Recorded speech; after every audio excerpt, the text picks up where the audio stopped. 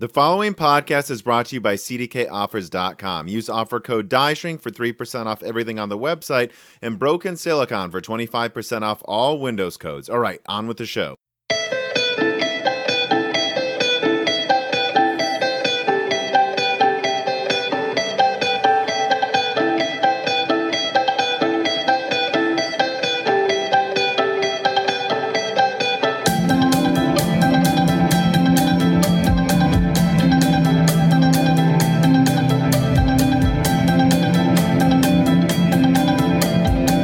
Welcome to Broken Silicon, a computer gaming podcast.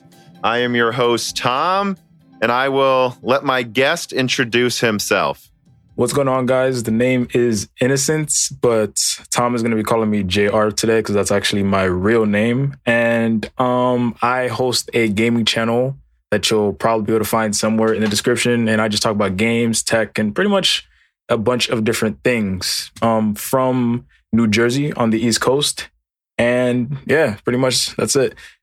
So is it Innocence 2? Because for a while I was like, is it Innocence, like a play on a sensei and Innocence? Or I thought I saw that in like the border of your channel, Innocence 2. Yeah, so funny story behind that actually is originally I just wanted Innocence. But, you know, when I first made like my online alias, Innocence was obviously taken. It's a pretty common name. So I decided to go, you know, with Innocence the first, so _1, but that was taken too. So I went Innocence _2. That wasn't taken. So that's pretty much where it comes from. It's technically Innocence the second, but I just go by Innocence. Yeah. You know, people have told me my YouTube name is too long, but I was blown away. The name Moore's Law is Dead wasn't taken, nor was the website name. When I grabbed it, because I think it's such a common phrase amongst me and my friends. Actually, my original name was Moore's Law Has Been Dead. That one was definitely way too long. But see, I understand the struggle for finding the name. And yeah, I mean, welcome to Broken Silicon, the 18th top technology podcast in Saudi Arabia, apparently.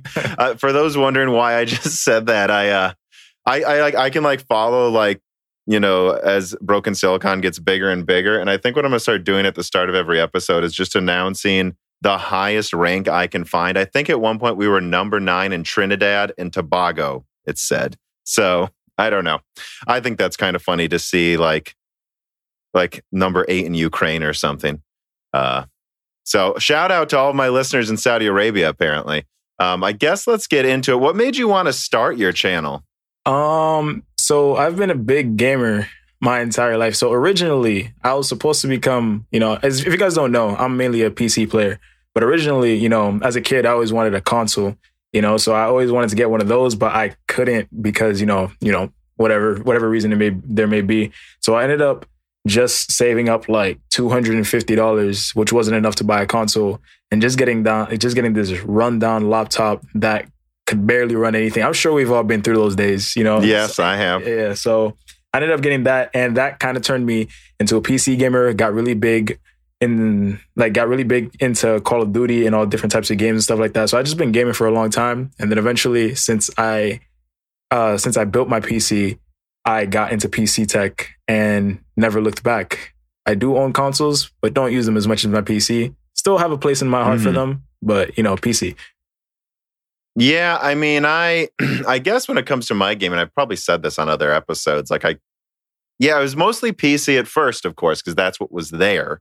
And then eventually, I think in Nintendo 64 was the first one. And there were tons of consoles after that. And then once I went into college for engineering is when I got the, you know, go ahead for some funding to build a decent PC, not just for gaming, but for like CAD and stuff like that. And that's when I really got into the whole hardware aspect of it. I think you mentioned on your channel, are you in college or what's your background like professionally? Yeah, so currently I'm enrolled in college. I just started my 3rd year and I am a computer engineering major. I do plan on going for a master's at least if that, you know, if the future allows me to. But yeah, I'm a computer engineering major, fall semester currently right now. Yeah, and of course I'm, as I've said before, mechanical engineering, which I don't know if you've noticed that whatever college you go to, but at mine, it seemed like all electrical engineers and a lot of computer engineers got into like cars or guns or something, and then all of the mechanical engineers for their hobby would be computer stuff, just because it's not what they're doing at work, but they still get to build things. So, yeah, I guess. Let me ask you this. I've watched some videos from your channel, and it's very clear you mostly game on PC like me. You appreciate consoles like me. And then also you just like talking about the hardware and the market forces behind both of them. And I find that it's somewhat rare. It seems like so many PC gaming websites, the writers have no clue what's in the console for how much they analyze graphics cards. And then when it comes to the console focused websites, they have no clue what's in anything. Like they have no clue what any of the hardware means. It's usually actually exceedingly cringeworthy. Yeah. And but I don't notice that, like on YouTube, I found more and more people like me or you. Why do you think that's so rare to like the hardware and games behind both? I don't know why it should matter. Honestly, it's a tough question to answer. I think personally, it probably has to do with, people who are into PC and, if you're into PC, you're probably somewhat interested in eventually building your own computer or getting into the parts or stuff like that. Not many PC players buy pre-builts and don't at least have a little not bit of the ones on websites, yeah, right? Not the ones on websites, at least. Yeah. At least on the internet. So I feel like the people who are on forums and are doing, whatever they got to do, they're typically interested in the hardware side of things. But then when it comes to console gaming, like most people who are into console gaming and even the people who are writing these articles, it seems, just like the simplicity of it all. They don't really want to get into the nitty gritty and like figuring out why things work. Like all my friends, like, it's not very common to find, people who like the hardware, like, myself or you. So like even my friends in real life, they don't really care about why their console works. They just care that it works. So I think that's probably the main reason that the demographics are just so different. When I think about it though, and I think a lot of PC gamers, at least in the past 5 years, I think there has been this boom of like pre-built gaming PCs. Especially with how long the past couple generations of consoles have dragged on. But one thing that I find particularly odd, because like you kind of got into it, you would expect, right, anyone writing about PC hardware gets more and more into the hardware and less into the games. That's why they have a website talking about the hardware, because they're more interested in that stuff, or at least writing about that stuff, I guess you would say. It makes sense to me why people on a console website don't care what's in the specs. But it surprises me how, should I say, confident and yet ignorant I see some comments about the specs in consoles from PC websites. You know what I mean? Like, for how much time some people put into analyzing two graphics cards against each other, the misquoting of specs inside like a PS4 or an Xbox One X or something, it's rampant. Like, there are people that, these are the people that will get, a low-end graphics card for their desktop and then say it's better than the APU in a PlayStation. And it's like, that APU is not the same one as in your laptop, guys. Yeah, for sure. But wait, do you have like any, like, I'm kind of having a hard time picturing it. Like, do you have any like any crazy examples? Actually, I do. This was a while ago. I'm talking about the HD 7000 series, 7970, 7870, those graphics cards.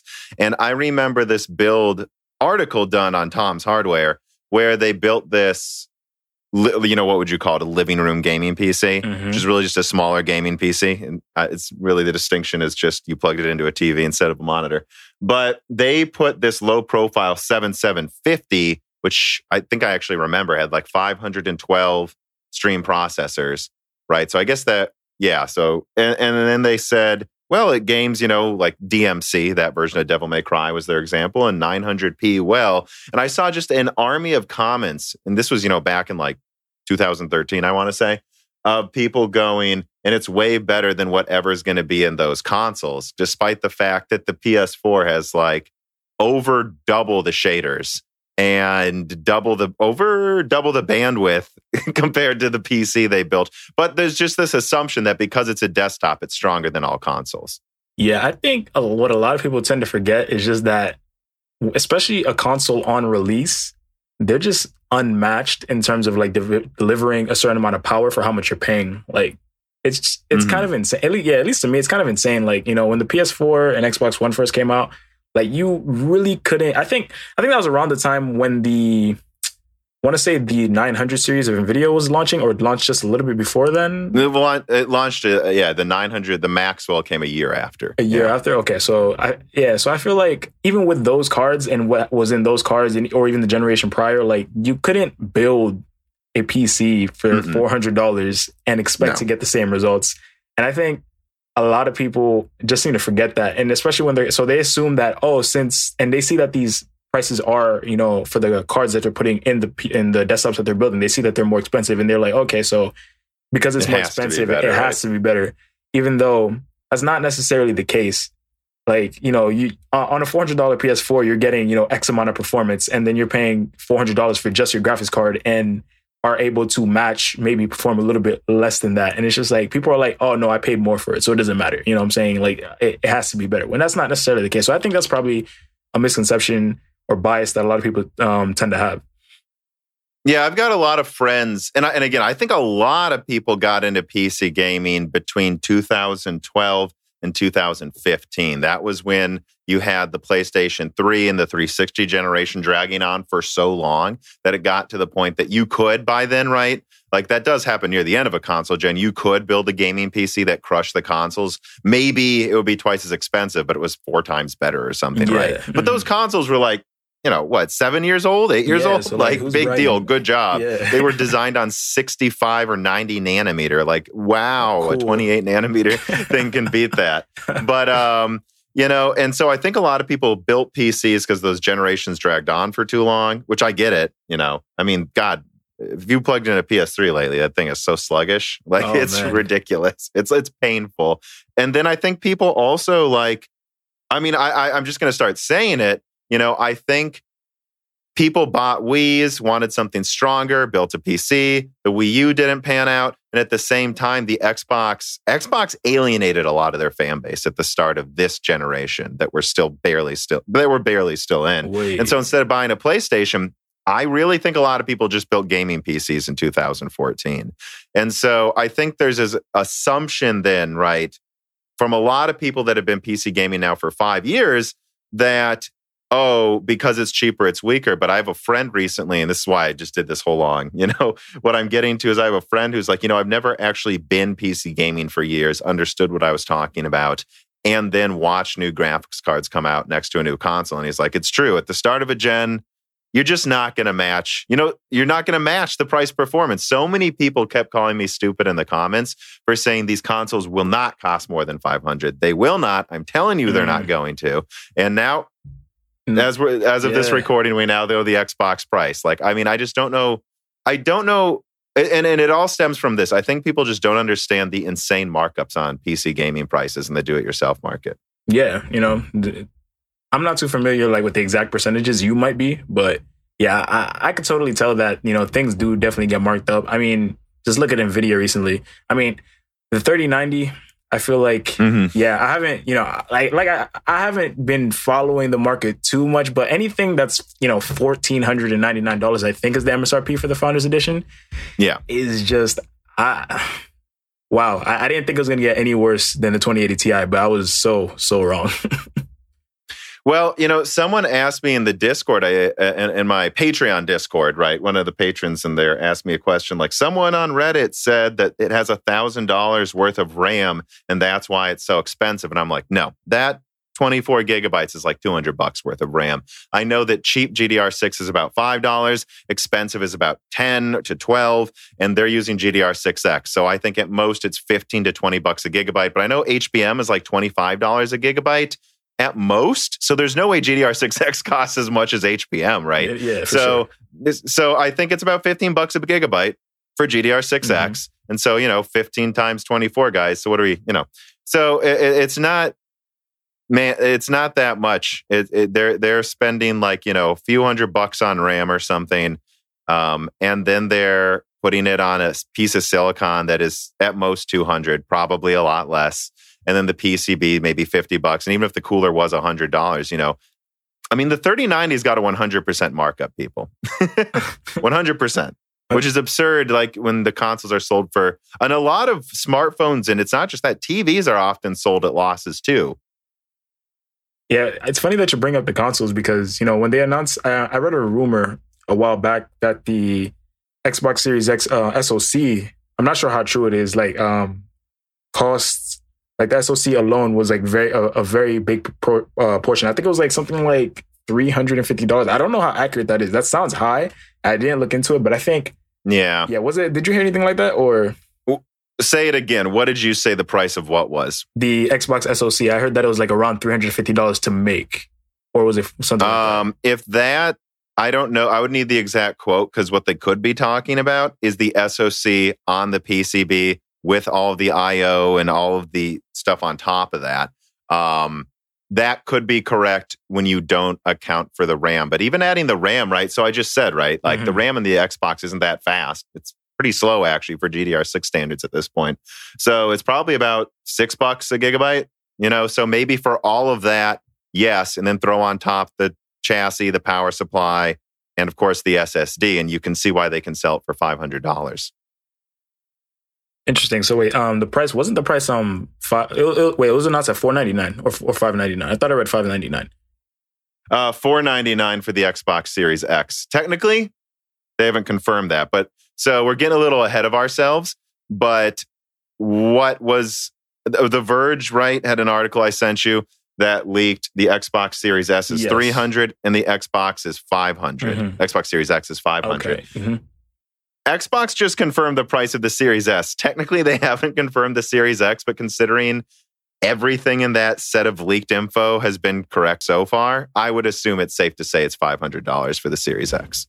Okay, which is actually right around where I think everybody expected it to be honest. But I was honestly... where I did, yeah. Yeah.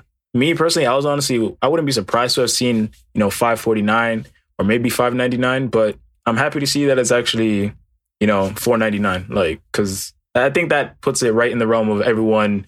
We were expecting it to be higher than last generation. So I think that's like... Well, there's inflation, right? Yeah, inflation. If you adjust for inflation and the fact that this is a bit stronger than last gen for the time, although honestly, again, you got to compare it to the PS4. The Xbox One had a lot of its money diverted into like an expensive camera. Yeah. If they would have taken that money and put it towards GDR5, it would have panned out much better, but they didn't. And so they had this massive bandwidth deficit, and then they wasted die space that could have gone towards more shaders, towards making up for the bandwidth deficit, because ESRAM or EDRAM takes up both, really, take up a ton of die space. Like you're trading die space instead of putting cores for graphics on there. You're wasting that on putting RAM on die, which is low latency and fast. But I mean, you can only put so much in a small space. So... yeah, I mean, okay, so we're kind of getting into it here. Let's go into one of the first reader mails. Okay. Andy Gangeo writes in, and he says, it feels like the console war is a specs war rather than which console is the most fun of innovative. Where are the days when Nintendo was delivering Wii making games more dynamic and engaging? Can we expect something new from Sony and Microsoft to replace Kinect and Move? So I think there's two questions there, actually.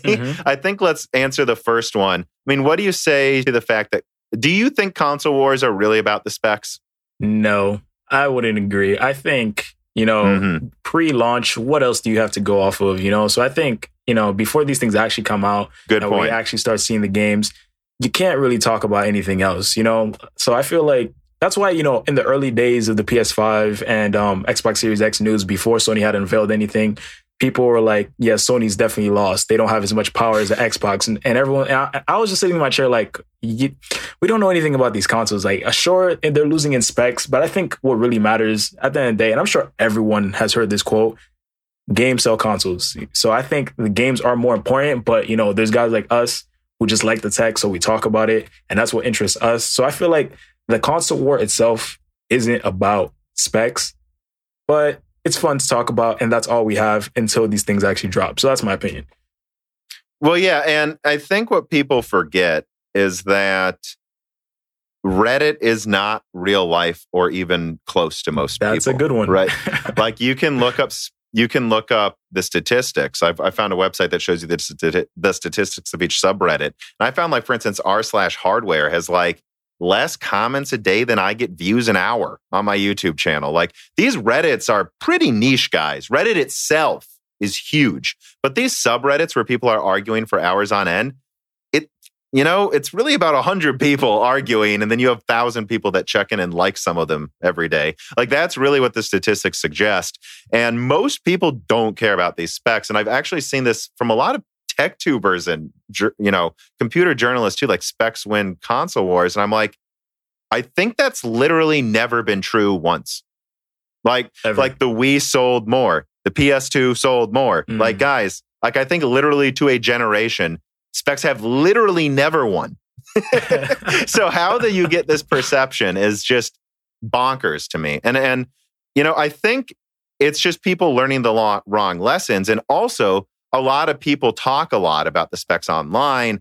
That's not most people. And so, no, I think it's the whole package that wins, is the simple answer. And part of that package is the games, and specs are just a small part of that package. They just have to enable the experience people want. And it sounds like I'm a marketing person right now, but it's it's the experience, guys. Like, it is. That is when experience isn't just a buzzword. And we'll get into it later, but the specs are not as simple. And I think people are finding that now as just one big number. But anyways, I do want to answer one other thing he said, though, which is about Connect and Move. And I mean, the PlayStation 5 is going to support Move still. Those old PlayStation Move controllers. It's going to support the existing PSVR, and PSVR 2 will use Move. I guess let's talk about that just briefly, though. I don't know about the idea of like another Wiimote or Move on its own. I think Move is going to live on for a very long time in VR, but I don't know about. Do you think anything like just a camera and motion controls is ever coming back anytime soon? I guess. I mean, the people never say never. Yeah, never. But like, I think the people who would have to do it would be Nintendo, because I don't think Microsoft or Sony are like trending in that direction. Like, we're talking like the old school Wii camera, right? With like the controllers like that. Yeah. I think we're past that personally, but maybe I don't see Microsoft or Sony doing it. But that's not to say it wouldn't be successful. It's very possible that it could be, but I don't see it personally. That's me.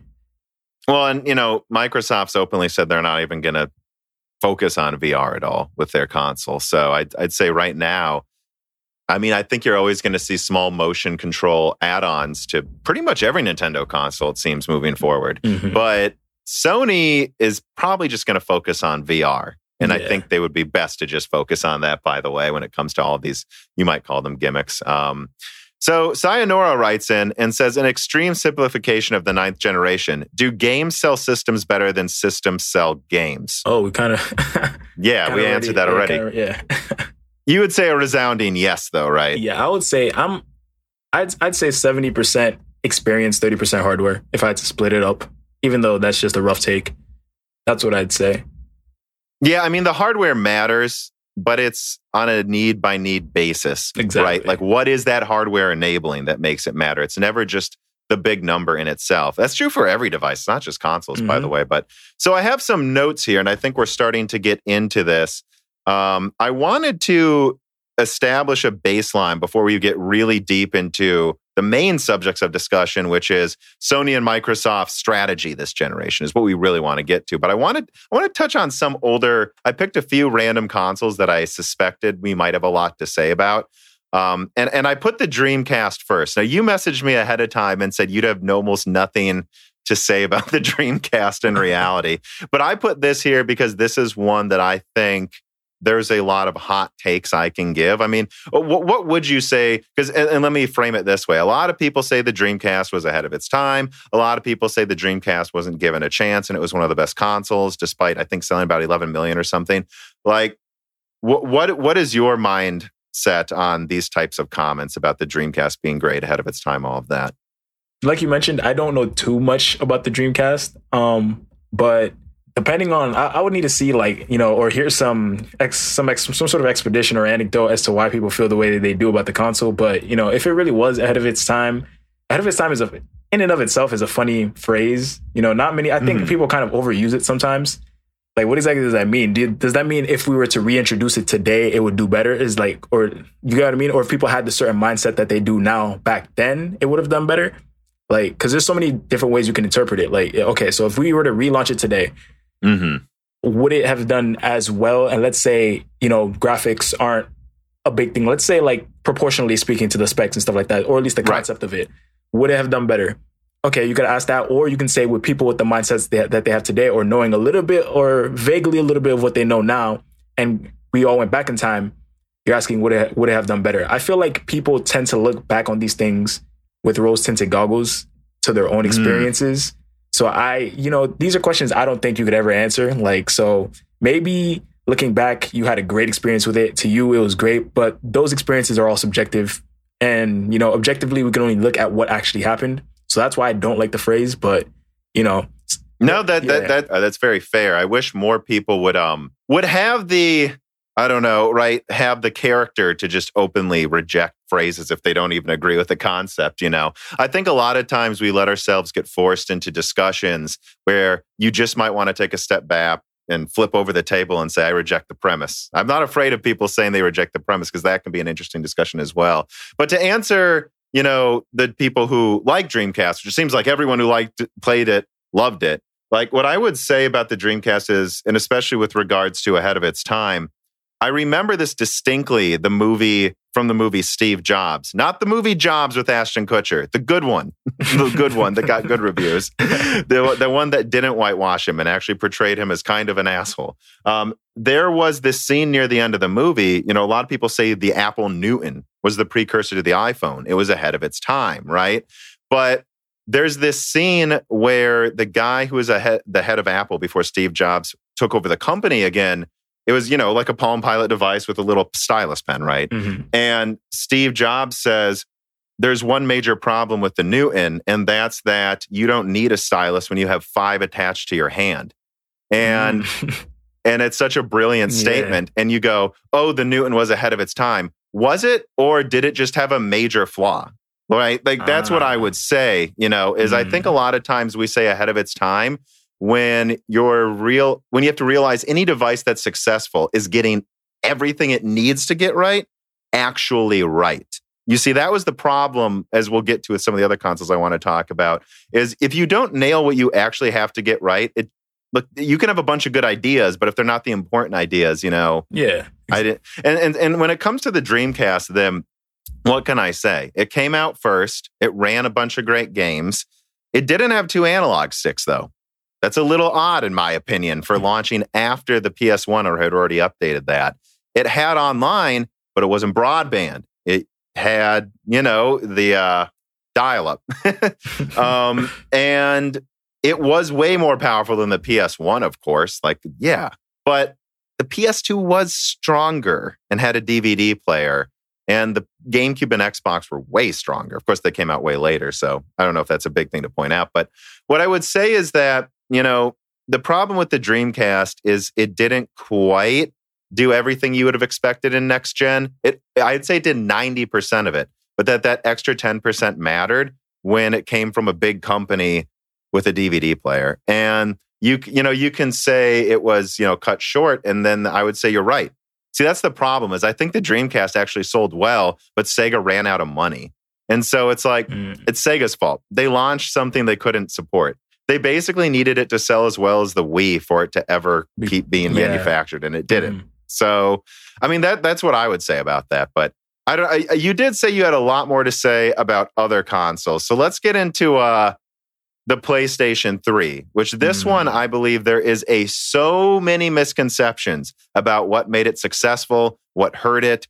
It's one of those consoles I feel like people learned the wrong lessons, or some people have. I mean, I don't know I don't know even where to start, but I guess let's frame it up this way. It launched a year after the 360. The 360 had its own problems, like Red Ring of Death and the disc scratching problem and all of that. Yeah. But the PS3 was $100 more launching a year later with questionably better specs. I mean, it was better. Honestly, I would argue almost the biggest thing it had was that it actually had an HDMI port in the beginning. Like that was actually probably the biggest thing for like in making the games look better, to be honest.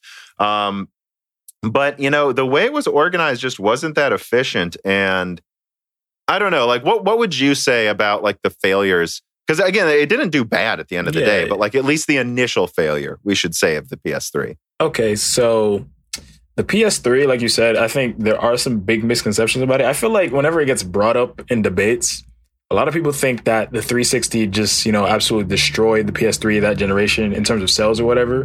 But like you said, that's actually not the case. Like towards the end, PS3 actually started to catch up and started selling a bit more. But in terms of like the actual architecture, like the cell processor and stuff like that, Sony tried to, I think it was, what was it, ARM based, right? If I remember correctly. IBM. Okay, so like the cell processor. So like it's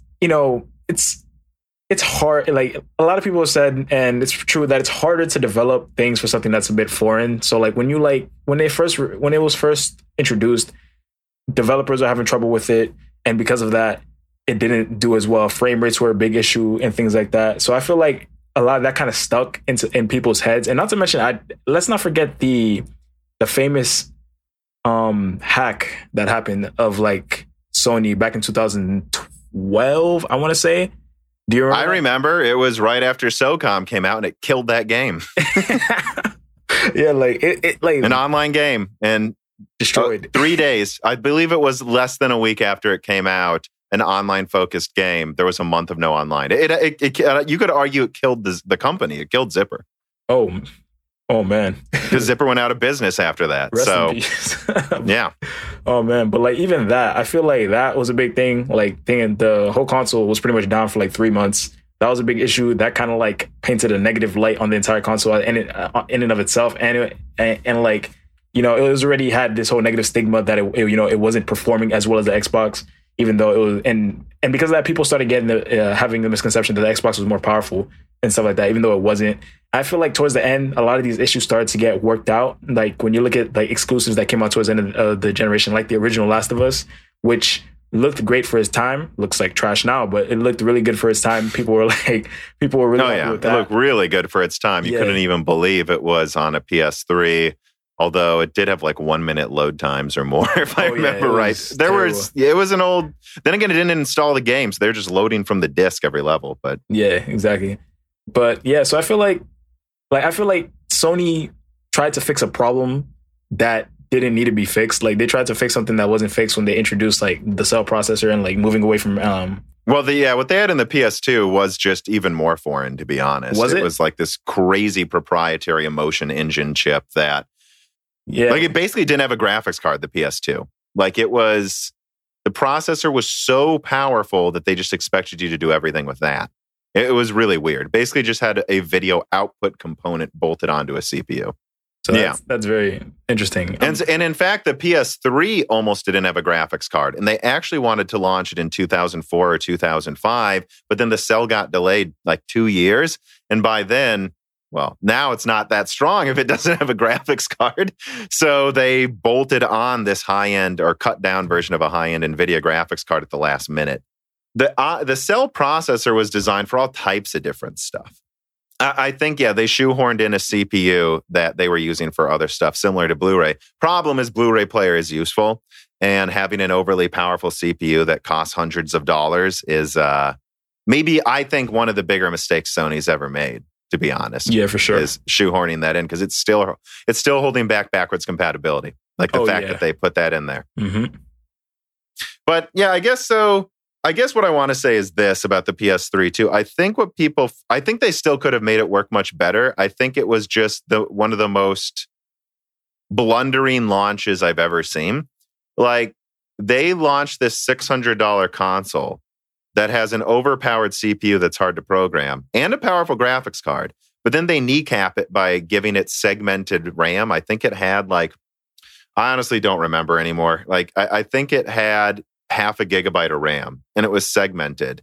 And then they also, do you remember the launch PS3s had like 10 SD card slots for like all different types of cameras built into it and like 4 USB ports. And it's like, I get the feeling that if they would have just not segmented the memory, removed all of those SD card slots, cut down how many USB ports there were, and given it a 40 gigabyte hard drive, they could have maybe sold it for like $450 and it would have been the same thing, honestly. No, like, yeah, and it's, you know, and but I think people learned the wrong lesson. They say the PS3 was different, so it was hard to program for.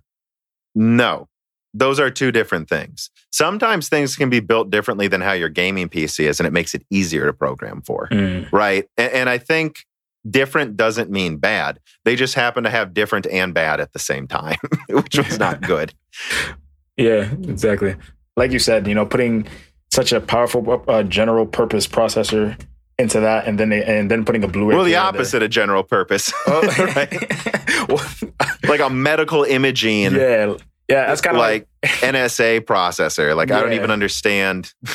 Yeah, that's really what I meant in my mind. Like not general purpose, but like pretty much besides gaming. Like, and I was thinking anything besides gaming.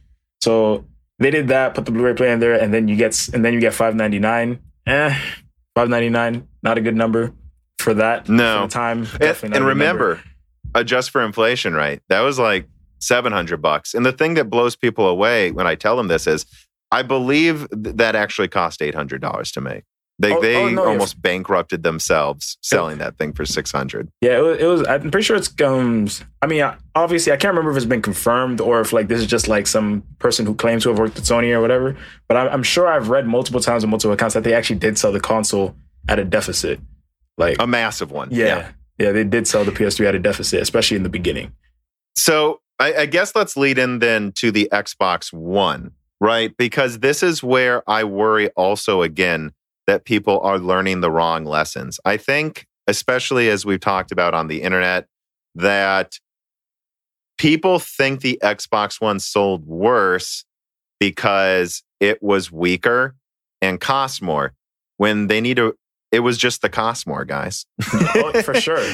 Oh, yeah. Like it wasn't the weaker, really. Like the weaker was just like another nail, right? In the coffin. It was like, and they didn't have the same games. Like, and to be fair, like the PS4 did not have the same launch line. Well, okay, it has probably a better launch lineup actually than the PS3.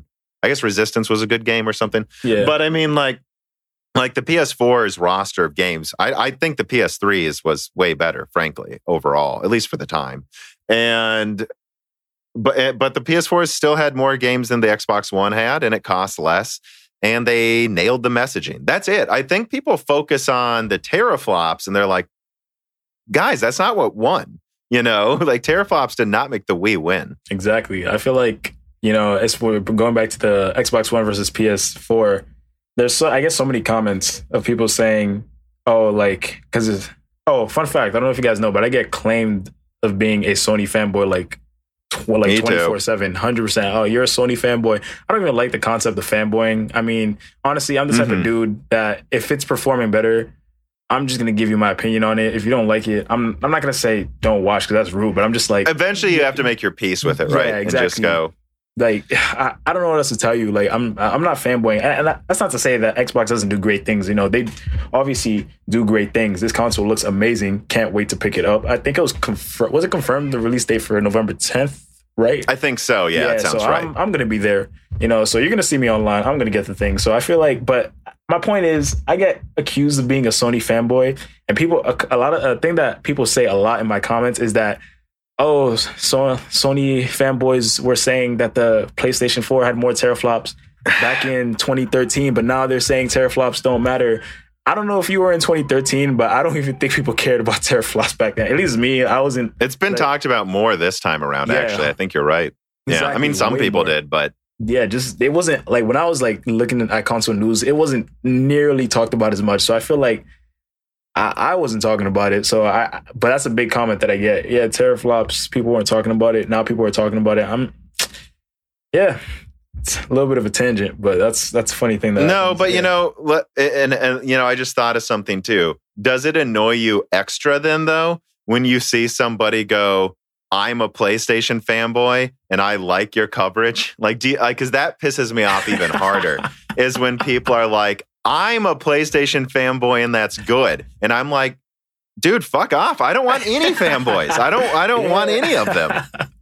Like it doesn't piss me off. It's more like it's just funny. I feel like I read comments on my spare time and I love laughing. You know, I'm a pretty funny dude, so I love laughing. So I feel like I see those comments and I'm just like, you know, welcome to the channel. Like, great to have you. But I feel like the number one thing that keeps me from responding to comments, because I feel like I want to, you know, appear as unbiased as possible. So if you blatantly say in a comment that you're a PlayStation fanboy, if you have this really thought out comment, like this, you know, you have some opinion and it's really long and I really enjoyed it. And then at the end, you're just like, go Sony, hashtag Sony fanboy, all this stuff. And I'm like, then I won't like it. That's the quickest way to get me to not like your comment, is ending it with that. I'm just like, I wanted to respond, I did, but it's just, I feel like, so it keeps me from, I guess, interacting, but not really, it won't ever get me mad, because I feel like if you're a fanboy, if you're not a fanboy, feel free to watch, you know, either way. I feel like the coverage is what's more important, or just, you know, talking about things is cool. But yeah. It's just yeah.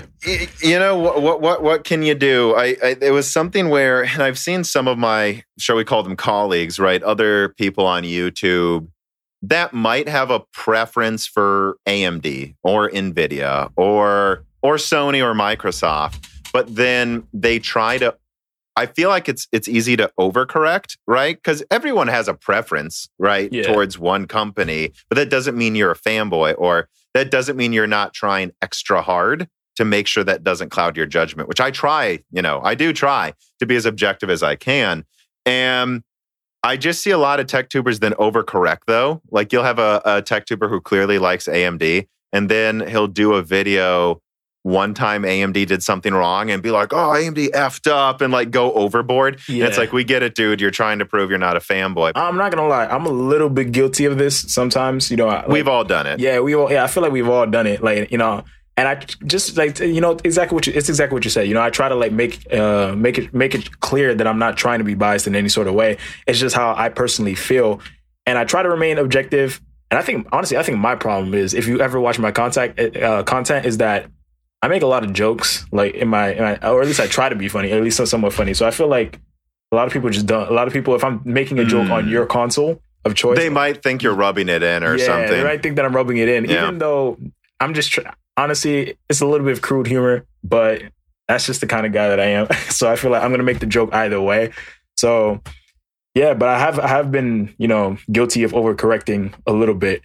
And I realize it's a good thing I realized it early on and stopped doing that. You know, it's not good to do that. Like, if you're a rising content creator or whatever, like, don't do that. You know, just always stick to your guns. Just try to make sure, keep your head as clear as possible and be objective. But overcorrecting is really bad. It doesn't look good. You know, some people have this like nihilistic view where they're like, oh, most people are stupid or don't get it. It's like, well, no, most people are pretty good at reading emotions on human faces. So if you're overcorrecting, they can tell, you know, they can tell you're overcorrecting, and it's going to come off as a little cringeworthy. And that's why I've just made my peace with it. And it's like, you know, I have a reader mail section for my patrons to ask me any questions. I literally put a section for making bets against things I've said, so that I have to talk to it, or I have a correction section and I just go through, what do you think I got wrong in these videos? It's on you guys to bring it up for my podcast, and then I'll talk about it, because otherwise I'm not going to focus on it. And but yeah, let's get to one of those.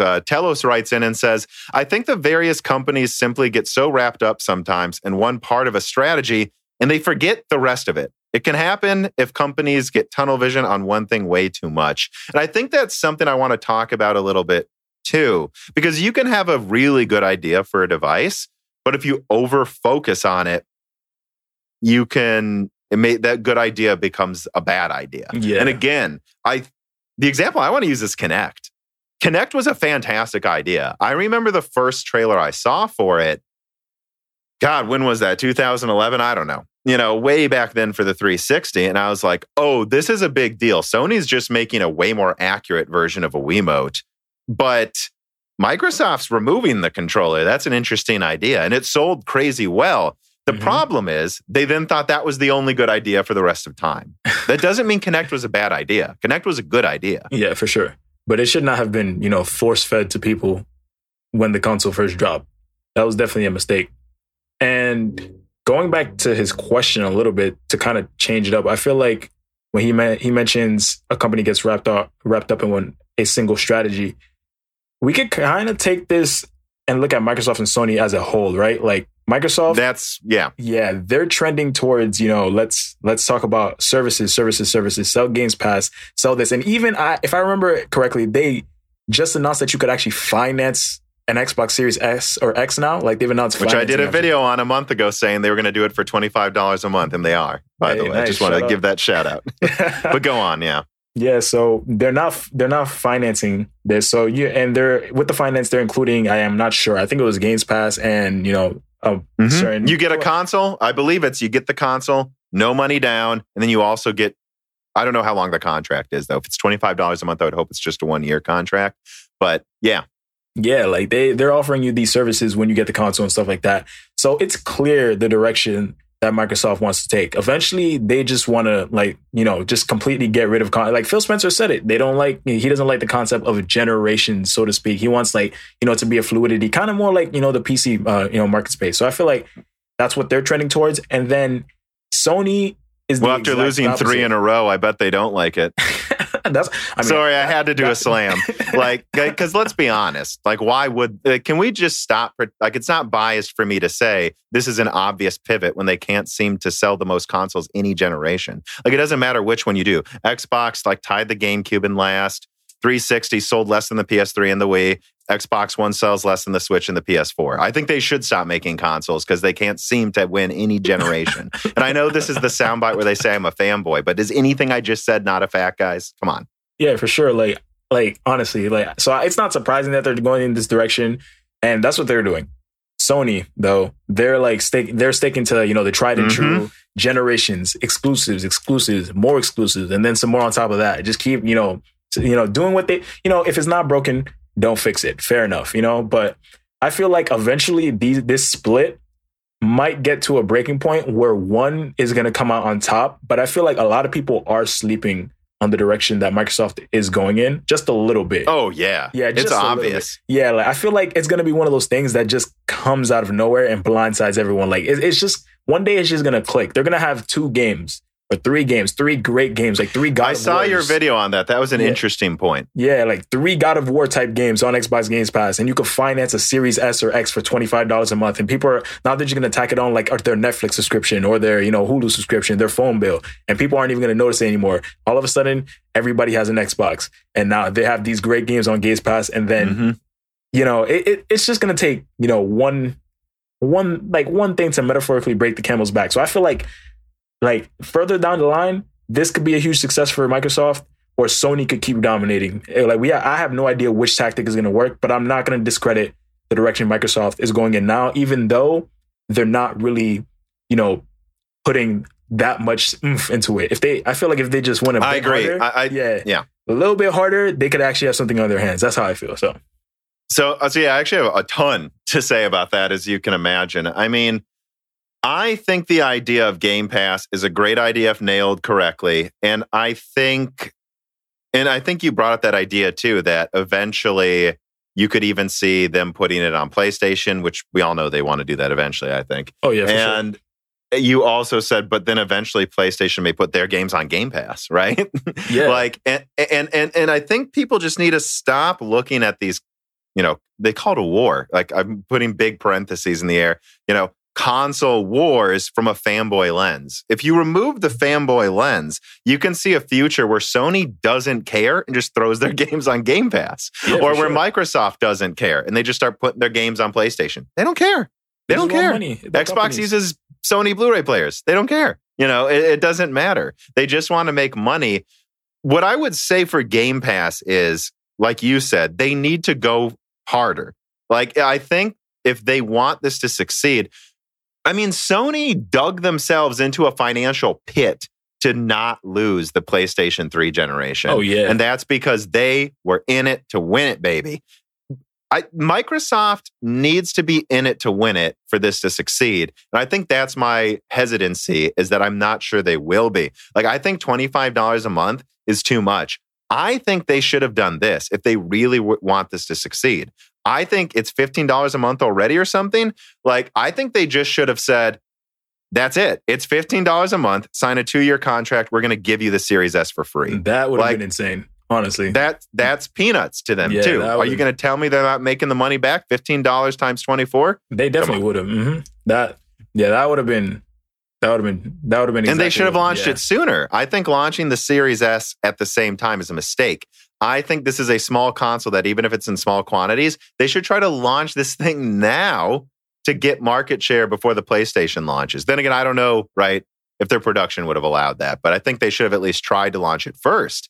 And that's the problem. That's how I can see Game Pass failing, is if, number one, they never quite make it cheap enough. Like, I'm going to say it, like, have the balls to kill Xbox Live Gold. Kill it. Just kill it.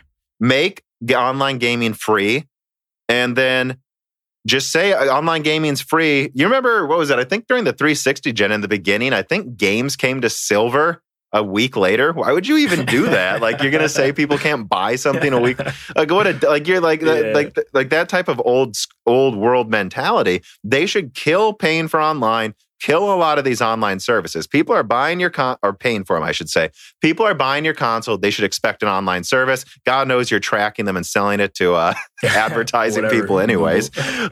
And I think they should just have the balls to kill Xbox Live Gold and make it $10 a month for all access. No yearly subscription option. It's just $10 a month, but you literally get, what is it? Like 10 games a month for free or whatever. And if they did that, it could succeed. But then the other problem I see with them, besides not being aggressive enough, which was my point with all of that rambling, is they actually need a good game. Yeah, they need a poster boy. Because if they don't have a good game, I'm going to be honest, like, I have PlayStation Plus, and I don't play half of those games because I just don't feel like it. Yeah. First world problems. I think you need to make people want it. You can say you're getting all these games for free, but if it's like a 4-year-old, whatever, right? Like that wasn't like the Division 2, I think they put on it, but it wasn't the Division 2 like $3 a month ago? Yeah, come on, man. like you gotta, it can't just be a good deal. It has to be a deal people want. And then they'll keep it because it's a good deal. That's what Netflix did, right? They put all these exclusives on there, shows, and then of course you're gonna keep it.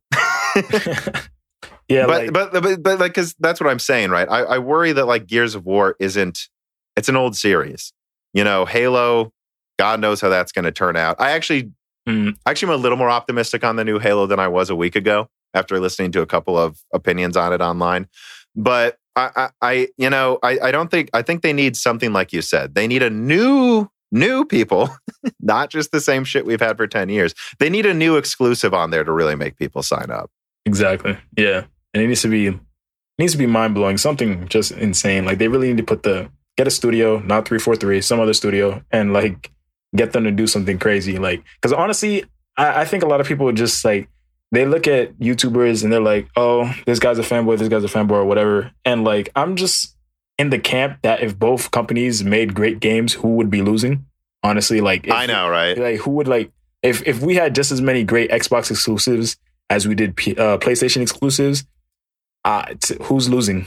Like, who cares? Like, I want a God of War for PlayStation Xbox. made its best games when 360 was competing, Like, I don't know why people don't get that. Like, the better Xbox does, the better PlayStation does, and vice versa. Exactly. Hopefully. Yeah, exactly. So as soon as you start bringing competition to the table, the consumer wins. Straight up. That's all. It's always been like that. So I feel like twice as many games, twice as many good games. Like, who's losing, honestly? Well, so, and then this is my other concern with Game Pass, right? The biggest problem I have with that Halo Infinite, showcase that they did opening their game showcase isn't how bad it looked. It's that they actually showed it first, right? Like that's like, so that means, did Phil Spencer, like I keep saying this, did Phil Spencer see that? And he was like, yeah, that looks great. Because if he did, he has no clue what a good game looks like. And that's my problem, is that they led with Halo. So I worry they're looking at all these exclusives as just checkboxes, which is I've heard a lot of people say actually about that game showcases. It's like, here's the Ratchet and Clank checkbox, but it doesn't look as good. Here's another Halo. But really, I mean, why even call it Halo Infinite? It might as well be titled The Another Halo, like because it doesn't look new. There's nothing new, and that's the one worry I have, is that Microsoft is looking at this from a very suit-like mentality of just like, make sure we have enough checkboxes. But if you don't have that it factor, again, having a bunch of games that just look like the same games from 20 years ago or look like a low-rent version of Ratchet and Clank, people are just going to buy Ratchet and Clank. They'll pay for the experience. People have money, right? Like, they will pay for it. And that's what gets me scared. Like you said, like a whole suit sort of checkbox sort of thing. That's what gets me scared from Microsoft. I feel like, they're a really big company, obviously, like one of the biggest companies in the world. So I feel like down to the Xbox division, like that level, do like the higher ups at Microsoft really care enough? Is that you brought it up, like, or are they just looking for margins everywhere? You got what I mean? Like that, or is that why they introduced Games Pass, just for margins, or did they actually have like a revolutionary idea? Did they just look to Netflix and copy it, or are they actually trying to do something? So I feel like they've been missing the it factor, the oomph, or the passion. I feel like they have great ideas. They could do well, but they just got to stop looking towards other places and just do something on their own. And if they did that, I have no doubt in my mind that it would be successful. Like, it would. There's no way it wouldn't. You know what I mean? Like, so they really got to dig deep and just do something, honestly. And I think this brings me to like the other side of this tunnel vision concept. And you've alluded to it too. Sony totally could make the same mistake except the other side of the coin. Oh yeah. Yep. Like they are, and I want to be clear, guys, what I've heard, I did that PlayStation 5 leak. I think the hardware is actually way more capable than people give it credit. Like it's going to do some games that you just straight up can't do anywhere else. And that's clearly what their goal was. But in addition to the hardware leak I talked about these like new exclusives coming, which I'm just going to remind guys, I haven't changed it. I don't know when they're going to reveal it. They have God of War 2 that they've shown behind closed doors. Yeah, like they've got that demo. I saw your video on that. Yeah. And I was looking at your video. I was like, is he serious? Honestly, yes. Oh man. Like if you're right, guys, I don't know if he's right. He doesn't show me things, but if you're right, that's insane. Like shout out to you. So, but there's that other launch exclusive I hinted at, right? It's still there. They have another launch exclusive they haven't even told you guys about. And there are other ones coming as well that I think I have to be careful, right? Because I've also heard Sony's going like full on warmocked on leakers right now. Like, so I have to be careful what I reveal because it might give away something. But basically, my understanding is I had two sources say cryptically something like this: whatever exclusives you think they could be bringing, it's probably all of them. Like Sony's buying studios, and my understanding, and again, I've heard a few people say this now, is that near the halfway through the PlayStation 4 generation, they realized they've won. So they had a lot of studios that were going to crank out late-gen games. Obviously, The Last of Us Part 2 is actually meant to come out like halfway through the gen or something, I think, but it was delayed. Yeah, got delayed. So that one still came out on PS4. And there are all these other games, though, that they said, just program it for something that might be 4 times, 5, 6 times better, and it'll run. Like my understanding is that they put down their hand and said, these are now PS5 games, so we don't need them on PS4. And so they have a whole mountain of exclusives they're ready to reveal whenever they want. It just matters when they want to. You haven't seen half of what they've got yet, guys. And so, that's them doubling down on this, what won them the PS3 gen, at least relative to software sales, I guess, as you would put it, that we sold more consoles, is having a lineup of exclusives that no one can compete with. The problem is, man, if they don't change fundamentally what PlayStation Plus and PlayStation Now is, I really do. And then, like you said, which is something for some reason I didn't even think of, and then they get something that is actually a new series and as good as God of War on Game Pass. I think they'll still sell consoles, right? People will still buy the PS5 for their games, but they're leaving a lot of money on the table. And this is the tunnel vision that I think will work well initially, but could completely backfire on them. they could find themselves a dinosaur, right, in a few years. They're doing great now. Like, like I said, if it ain't broken, don't fix it. But eventually, just change it up a little bit. No one's going to be mad if you have like a competitor to Games Pass, or eventually, I know that's a far-fetched idea right now for Sony, but eventually no one's going to be mad. Everyone's going to buy. I bet you everyone's going to buy it. You know what I'm saying? So it's like they should really just start thinking of doing something just a bit different. Well, the funny thing is Xbox still has xCloud or whatever it is in beta, and Sony already has PS Now. Like, I think what a lot of people might be underestimating is how easy it would be for Sony to make their own version of Game Pass, like just snapping a finger. Yeah. Like, they already kind of do with PlayStation Plus. Like, and I think but I'm going to be honest, and I think PS Now has games on it where you can download them and play them locally without even streaming. So it's certain games, kind of like All Access. Like, this is where I go, look, if Sony wants to make sure they check the boxes that protect them from having a weak spot this gen, they just need to kill PS Now and bundle it with PlayStation Plus. Like, and I think PlayStation Plus is a better name, frankly. Yeah, for sure. Like, I don't know if you have any thoughts on that. Like, it would be pretty easy for them to just get rid of PS Now, combine it with PS Plus. Like, I don't know why they don't do that, except for cost maybe, but... Yeah, that's what I was going to ask you. So if they combine it, would they change the cost or add it as like an option, or what are you thinking on that? I mean, I don't know. I would almost wonder if they should do the same thing we've already said Xbox should do, which is, kill paying for online, which I think, can we agree, if Xbox, which has been rumored, if Xbox kills pay to play online, Sony will just do that too, right? They kind of have to. You know, and they kind of already do, right? I think GTA 5 and like a bunch of games are already free to play on PlayStation Online. Yeah, exactly. I think they just did it because they saw the original the 360 just making so much free money off of it. They're like, we could probably do this too. So they did. So, but yeah, if Xbox kills it, I'm sure Sony will follow soon. Like, they won't be that far behind. But to add on to what you said, so bundling PlayStation Now into PS Plus, or just getting rid of PlayStation Now and including it with PS Plus, I see two outcomes. So I feel like if they increase the price, if they increase the price and make it not an option to not have it, that's a mistake. But if they increase the price and only do so as an option, I don't think many things will change, besides change the name. So I feel like they would have to either put it and increase the price, or put it and lose all those subscribers from PlayStation Now.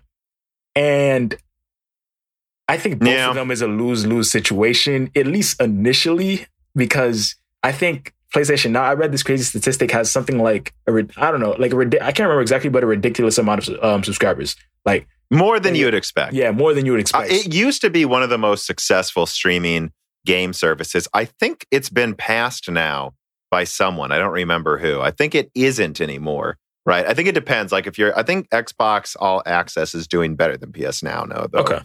That's not really the same thing you could argue, because xCloud isn't really up and running yet. But yeah. So they have so many subscribers, right? So if they put it into PS Plus and kill the pricing, they just add it for free. That's a lot of money, that's being left on the table. And I think people underestimate how much money that, is being lost there. Cause I didn't want to say a number, but the number that's floating around in my head is 2 million subscribers. That's what's floating in my head. That might be true. Yeah. I mean, go on though. Yeah, that's what's floating in my head. The number is floating is 2 million subscribers, and I think it's I can't even remember the price. Maybe $9.99 a month. That's 2.2 million. Yeah. Yeah. So I just looked it up. That's a considerable amount of money, that they're losing out on. Of course, they're a big company. What does it matter? It's not like this. They're gonna fall off the market if they do that. But so it's gonna be a win for us. So if that happens, they're really gonna need to figure out a way to just get more people to buy PS Plus. But if you get rid of pay to play online, right? Mm-hmm. That's another thing. If you get rid of that, not many. Let's be serious. If you didn't have to buy PS Plus to play, would I get it? I would. Yeah, because I like the backing up the saves, the free games, all of that stuff. And I've heard a lot of people I listen to on podcasts say they would still keep, whatever, like an Xbox or a PlayStation service if it didn't require paying for online. But I don't know if we're just the heavy users. I don't know how many people, I don't know if we would, because we're the enthusiasts. You know what I mean? Yeah. I wonder if I don't know. I don't know if most people would cancel it. I don't know. I think honestly, most people might. It just depends. But then that means you need to make PS Plus actually good. Exactly. Right? That's just what I like was gonna Xbox say. All Access, right? That's exactly what I was going to say. If you do that, the games are actually going to need to be worth it. And that's going to open like a whole nother can of worms. Like, how are you going to get that many games on there? You know, do you really want to put this game in this subscription service, even though you like exclusives, the concept of exclusives? So then you're like clashing at the top level of like what direction you want to go in. So it's kind of like, it goes back to that fundamental switch. Like, what do they want to do? Because I feel like going down the route that you mentioned is going to be like, you know, they might end up running into a brick wall with what they've always been doing. So, well, you know, and it's funny. You almost wonder, because you're right. You know, it would be kind of jarring if just overnight Sony did that. They're just like, hey, just out of nowhere, we're killing, you know, basically one of the main parts of PlayStation Plus. But now PlayStation Now's gone. Sorry if you were paying more for it. Now, you know, like, and now we're jacking up the price of this. People will be confused. Like, wait, so now my PlayStation Plus subscription costs more, but I get more. You almost wonder if they need to like do it slowly. Like they need to like slowly start merging them over the next year and then just take a step back and finally say, yeah, we combine them. You know, like, because do you remember PlayStation Core? I think it was spelled Qore. No, nope. Yeah, it's pretty niche. So early in the PlayStation 3 generation, they were trying all different types of things, throwing stuff at the wall. They kind of created a subscription service light that was called PlayStation Core, and it would come with like exclusive betas, demos, trailers, eventually content every month. And then you'd also get this like monthly show. And they did that for like a year or 2 years or something. And then it may have just been 1 year. I don't know, right? Like, I think I remember the first episode, you got like the PlayStation the SOCOM Confrontation beta. So that's why I remember it. And of course, that game didn't work either. But I think then PlayStation Plus comes out, and then PlayStation Plus gives you all these betas and demos for free. And and then like Core let you have trials of games before you bought them. But then PlayStation Plus added that. And eventually it was like, wait, why does Core still exist, guys? And then like within a month, they were like, yeah, we're canceling it, by the way, guys. You know, and I wonder if they need to do something similar so it's not, no one cares about Core, so it's not a good example. But like, I wonder if they need to do a similar thing where they just slowly merge it over time, you know, because I think, do we agree they need to do it though eventually? Like they do. Sure. They need to compete with Xbox All Access. So they can't, whether it's jarring or a loss of money or not, it's like, well, you know, you sold the PS3 at an absurd loss because you wanted to win. Do you still want to win? Because you're going to have to. Mm-hmm. Exactly. But I think, you know, I guess one of my points is when people say so there's no way Sony can compete with Xbox All Access, it's like, well, they just combine two services they already have, and they are, guys. I don't know about that, you know. And it's just like you say, you know, Xbox can't compete. Well, they will when they want to. You know, they just need to actually make good games. Yeah, because they have the money. Trust me, they definitely have the money.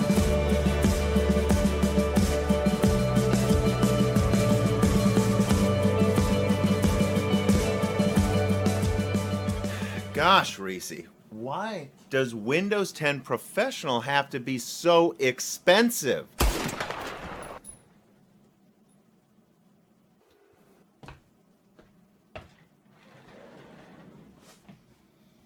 Don't listen to that, nerd. Listen to me. You can get all the great Windows and gaming keys you need at CDK Offers. I have a plan. Go to cdkoffers.com to get all the Windows Professional and Microsoft Office keys you need, and games as well. Add them to your cart, and you can even apply one of them City Slicker promotional codes like DashRank for 3% off software and Broken Silicon for 25% off all Windows codes. I do have an account on this website, and it is ultra easy to use. Just submit your order, use PayPal, credit card, or Bitcoin, and go to Windows website to download Microsoft Professional. One more time, that's go to cdkoffers.com. They are a fantastic sponsor of Moore's Law is Dead. Use offer code DashRank for 3% off everything on the website, and Broken Silicon for 25% off all Windows products. Now, back to the show.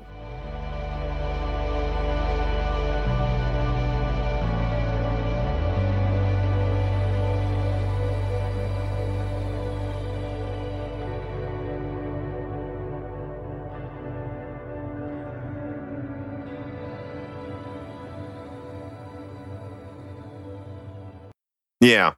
All right, so let's switch gears a bit here, as you can see where we're going on this script. So Confirmed SK writes in and says, do you think NVIDIA showcasing the RTX 3090 running 8K games was a jab at the consoles?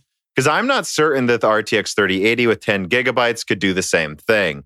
I mean, no, 10 gigabytes of RAM isn't enough to run 8K in a lot of games. I'm sure there's plenty of games where it actually is enough RAM still. But I think that to answer Confirmed SK directly, I think the 8K reference was just to justify the $1,500 price, whether it actually runs it well or not. You know what I mean? I agree. I don't think NVIDIA, I mean, I'm sure NVIDIA does care about competing with consoles, but I don't think they're concerned with that. They're more concerned about, like you said, justifying the price or just competing with AMD. Like, I don't really think they were specifically saying consoles can't do this and we can. Nah, at least I would assume so. Not like, you know. I think to a certain degree, though, right? Like when people are surprised the RTX 3070, which should be a bit stronger, at least in brute performance than the consoles, is $500. It's like they need to, though, have something stronger than the consoles for the price of the entire console. Or I mean, the amount of comments I've seen of people looking at prices of what they thought these graphics cards were going to cost and going, I'm just going to rage quit into consoles. Like people will, right? If the consoles were stronger than an equivalent NVIDIA graphics card, people will rage quit into consoles, I think. Some of them will. I don't know. Maybe you disagree with that. So wait, let me just clarify. So if you're saying if there wasn't a card like the 3070 that would just be, you know, just a bit better than the consoles. Yeah, I mean, I think would leave. Yeah, and I want to be clear what I mean by that, because there's going to be some people, especially NVIDIA fanboys, who jump in here and go, oh, it's 10 times stronger than the consoles. It's like, no, it's not, guys. First, and I do need to actually say this, I think, even though it's a little off subject. So, and I made this clear in my last video about NVIDIA and AMD competition. They say the 3070 is a 20 teraflop card. Okay, well, they're also openly saying it's the same performance as the 13.5 teraflop 2080 Ti. So clearly ampere teraflops are not equal to a Turing teraflop when it comes to gaming performance. Teraflops do not equal gaming performance, people. And so I think it's about 2/3. So yeah, I mean, I would say, what is that then? That's like literally like 13 or ish teraflops should be in Turing, which is about the same IPC as the consoles. So yeah, I mean, I think the 3070 is probably about 15% to 20% stronger than the GPU in the Xbox Series X. And I know this is when the PC Master Race people try to destroy me, but like that, it's about 20% better, guys. You know, I mean, it's probably better at ray tracing. You know, but they need to have that stronger and the same price as the Series X, or I mean, that would be ridiculous, don't you think? Yeah. So, okay. So now I get what you mean. So now, do I think people are going to, if they didn't have that, do I think people would leave if they didn't? I want to say no. I don't think so. Because I think it goes back to like the whole, you know, concept of if you have a PC, you're probably a bit more technologically inclined or at least a bit more interested in the stuff. So I feel like, let's be serious. If you're on PC, you're not here to save money. If we were, we'd be like, honestly, like we're not here to like, you know, of course people are here to build budget gaming rigs. You know, people, there is that market of people who want to be PC players and, you know, want to have the most efficient, the most efficient build that they can. And that's fine, you know, but like by and large, even if you could build a PC, if a PC player had the option to get a $400 console or build a $400 PC, like, you know, with, you know, same, let's say, I think most would build the PC because they want to build a PC. Exactly, because they want to build the PC. So would people leave? For sure. I'm sure tons of people would leave. And if you add a little bit of more incentive, I don't know, whatever that incentive may be, I'm sure people would leave, but off like the jump off the rib, I don't think many people. You don't think most? Yeah, most. Yeah, I'm gonna say most, but there is definitely people who would leave, but just not most. Is what I would say. I was gonna say, because I actually kind of want to play devil's advocate here. Okay. And here's why. Okay. I think most years you're right, but if we go back to my theory that people rage quit consoles and built PCs, I have a lot of friends who did that. I'm like, right. So some of that comes from my own anecdotal evidence, but I know a lot of people that built these gaming PCs in like 2015, and then they had driver issues or Windows update caused blue screens for a little bit. I'm sure you've dealt with that too, like all of these ridiculous Windows updates. And I think if you've always been a PC gamer like me or you're just like, yep, I don't know what to tell you. Yeah, that's just life. But I have a lot of friends who say, maybe I don't want to be a PC gamer because they can't deal with it, and it happens, And I play games with some of my friends. I've my gaming group, right? And we get on at least a couple times a week, especially with my brother, who's the co-host of most episodes. And there will be times where we just want to get on Battlefield 5. Oh, it turns out there was an update, and now I need to download new drivers, and now the controller's not activating on this game, so it's hard to drive the tanks. Why is that not working? And if we just boot up, say we have a Zombie Army 4 on the PlayStation just because it was on sale when we wanted to play it. Mm-hmm. That's always worked when I pressed X, and I think there's a lot of people that built PCs because of how long the generations were dragging on, and because they did get this master race perception, that are realizing maybe they do just want to plug in something to a TV and sit back and game. So I don't know. I think you kind of said that though, right? That there are some who would leave, but I don't know what the number is though. I think there are a lot of people that are into PC. A lot of people write me reader mails and say in my YouTube comments, if all I do, I don't care about how many cores Zen has, for instance, or whatever, I just want my PC for gaming. What's the best price performance? And I'm like, a console. And I think there are more people that just build a desktop to game than I think me or you would think, right? You're majoring in a major that would require a decent PC. So did I. But I don't think most people do that. Yeah, now that you bring it up, I think you did kind of, change my mind a little bit, just a little bit. You're totally right. When you brought it up, me or you, at least me with what I do, I don't even use my PC to game as much. I feel like I split it up mainly with how I work between, whatever it may be, school, YouTube, or school, gaming, and YouTube. And whenever I make my YouTube videos, rendering times and stuff like that. So I feel that's what I want to know. Yeah, exactly. Whenever I do that, that's why I have whatever processor I have in here. That's why my processor is like this, or that's why I have this graphics card, because I need this X amount of RAM. That's why I have a Radeon 7. People are like, do you regret getting the Radeon 7, or are you going to sell it now? And it's I use my Radeon 7, it has 16 gigs of RAM, and it already has, I think it's overclocked to 14 teraflops already, guys. Yeah. And it's no, that doesn't translate directly into gaming performance, but it sure shit renders these videos I make for you guys faster. Exactly. So that's why I have it, That's why I have a whatever $1,000 PC. Exactly. Yeah. So I feel like that's a big part for me. So my judgment and your judgment might be a little bit skewed. And that's kind of what you made me realize that, I use it for content creation and for school and stuff like that. But for the people who just use it to game and don't care about the cores and don't care about the specs, that's an interesting question. They probably would end up leaving. Now the question becomes, what percentage do they make up of people who actually play PC? That I have no clue. I have no idea. It should be something where, but there was because I've done polls on my YouTube channel that'll get 10,000 responses. I can get some pretty decent numbers in the polls I put out there. But then, anyone who follows my channel probably going to skew very heavily into the enthusiast side that uses their PC for more than just gaming. Mm-hmm. But it would be good if it would be funny if I reached out to another channel. I'm trying to think of a more, if I could find a console, some IGN YouTube channel and get them to do the poll. And then combine it with my info and see what the numbers suggest. Because I do wonder what it is. Because, it's I think we both kind of said yes and no at the same time. The only thing we may disagree on is guessing what that percentage is. Yeah, exactly. Me personally, I would assume that it's on the lower end. Maybe definitely, in my opinion, definitely not high. It wouldn't be 30% or anything like that. I'd feel like it'd probably be in the 20s if I had to guess. Maybe. That may be a bit high. I don't know. That's just a ballpark. Well, what would you say? The people, see, it's hard because now I need to classify what the percentages we're pulling from. So 20% of what? All people who build desktops? Or am I talking about the 20% of people who watch my channel? I think that's the only thing I can even guess accurately at. So I'll just do that. Okay. And then you also have to remember, my last guess was Daniel Nenny, who founded semiwiki.com. So I have plenty of followers who are into servers and stuff. So, I think at least though of the views I get, which I get more views than subscribers usually. So that's fair, I guess.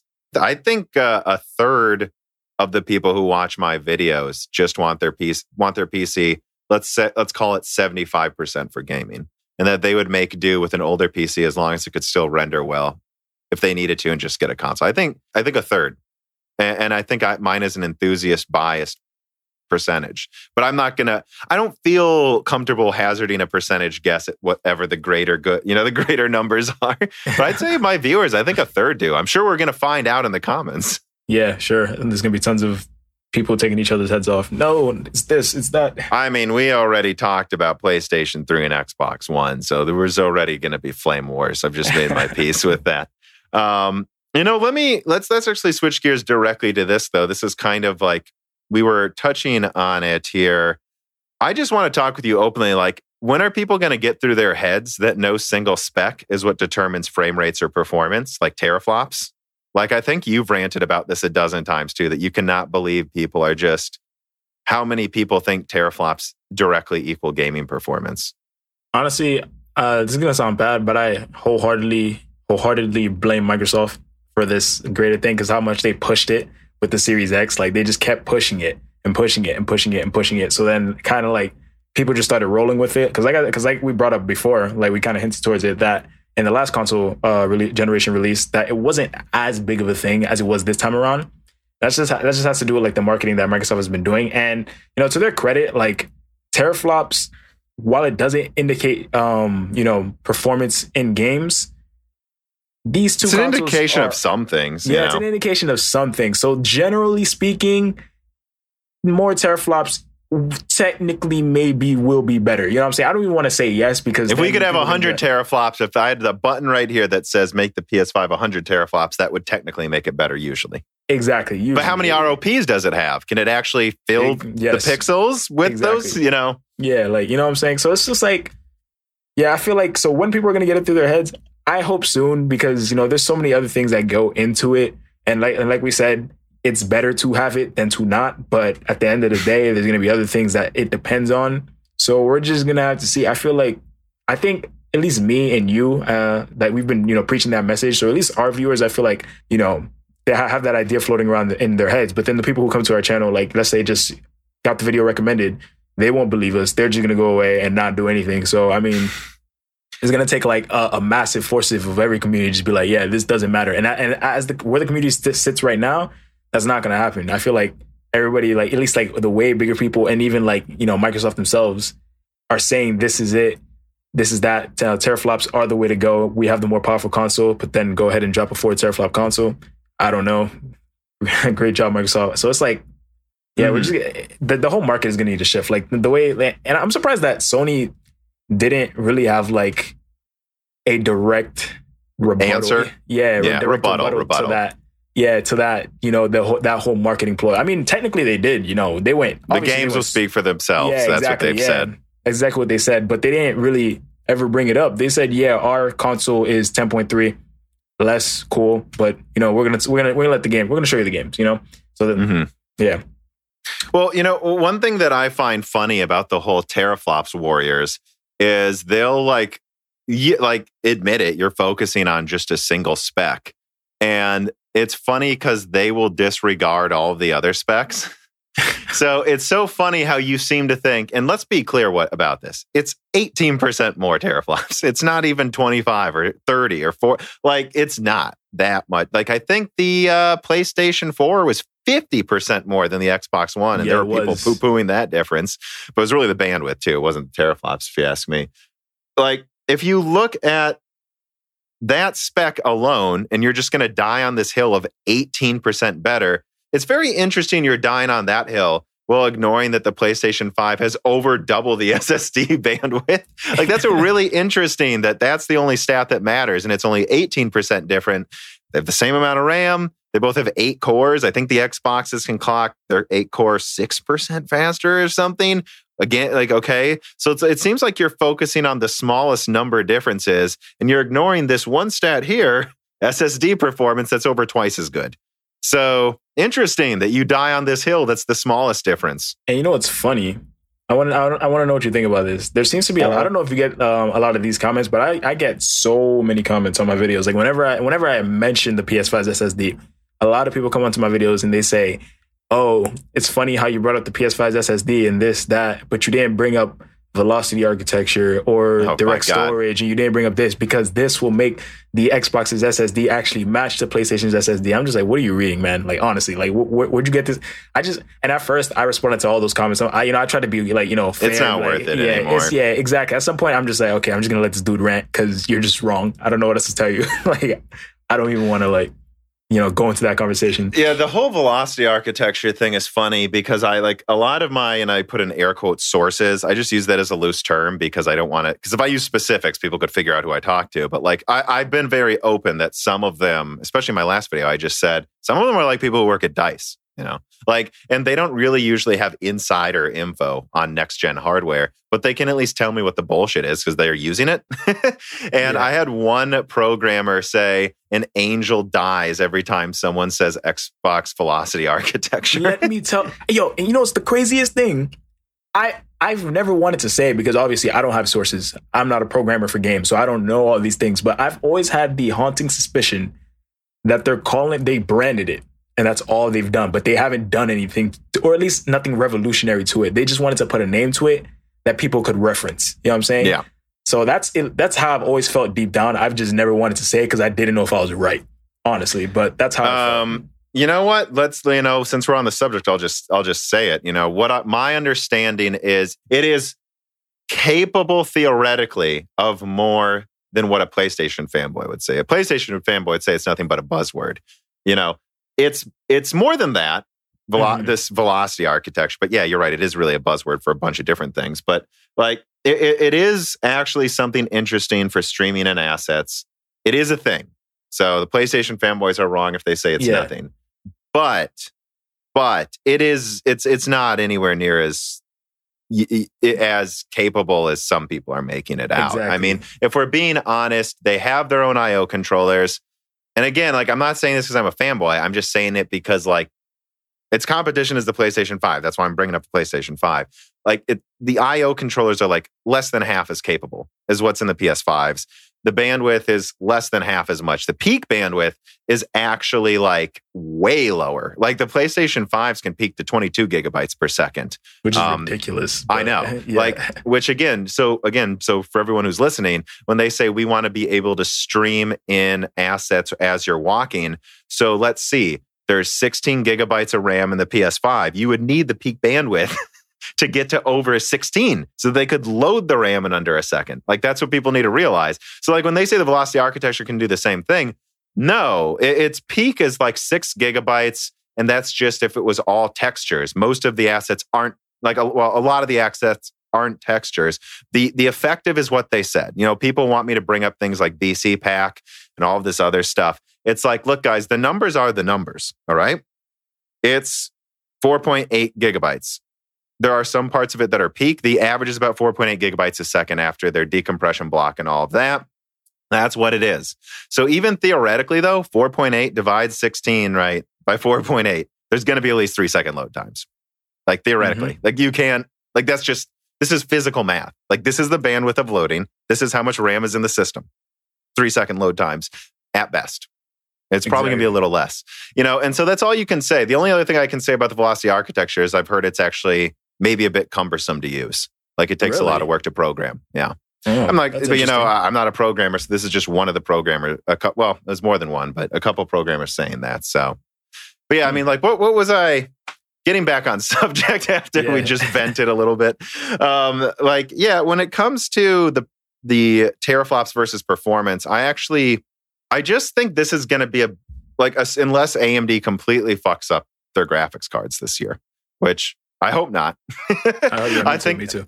I think they're going to be good. I think that's going to be the lesson, that teraflops aren't equal to performance. Like, Ampere couldn't have come out at a more perfect time to demonstrate this even harder than Xbox and PlayStation. Like, so do you know how many teraflops the 3080 is? See, now that's what I was just about to ask you that. I was going to ask you. You mentioned that the 3070 was 20 teraflops. That's accurate? Yeah. It's on their official slides. And it has the same performance as the 13.5 teraflop 2080 Ti. So that's pretty much, that's all you need to say. I'm convinced. Like, not that I wasn't. What do you think the 3080 is 30 teraflops? 30 teraflops. Wow. And guess what? It's and I'm getting, just so everyone knows, like the PC gamers listening who don't hate me by now, the 3080s are delivered to the reviewers by now, guys. Like the reviews come out next week. So they're testing it. And yes, I have connections.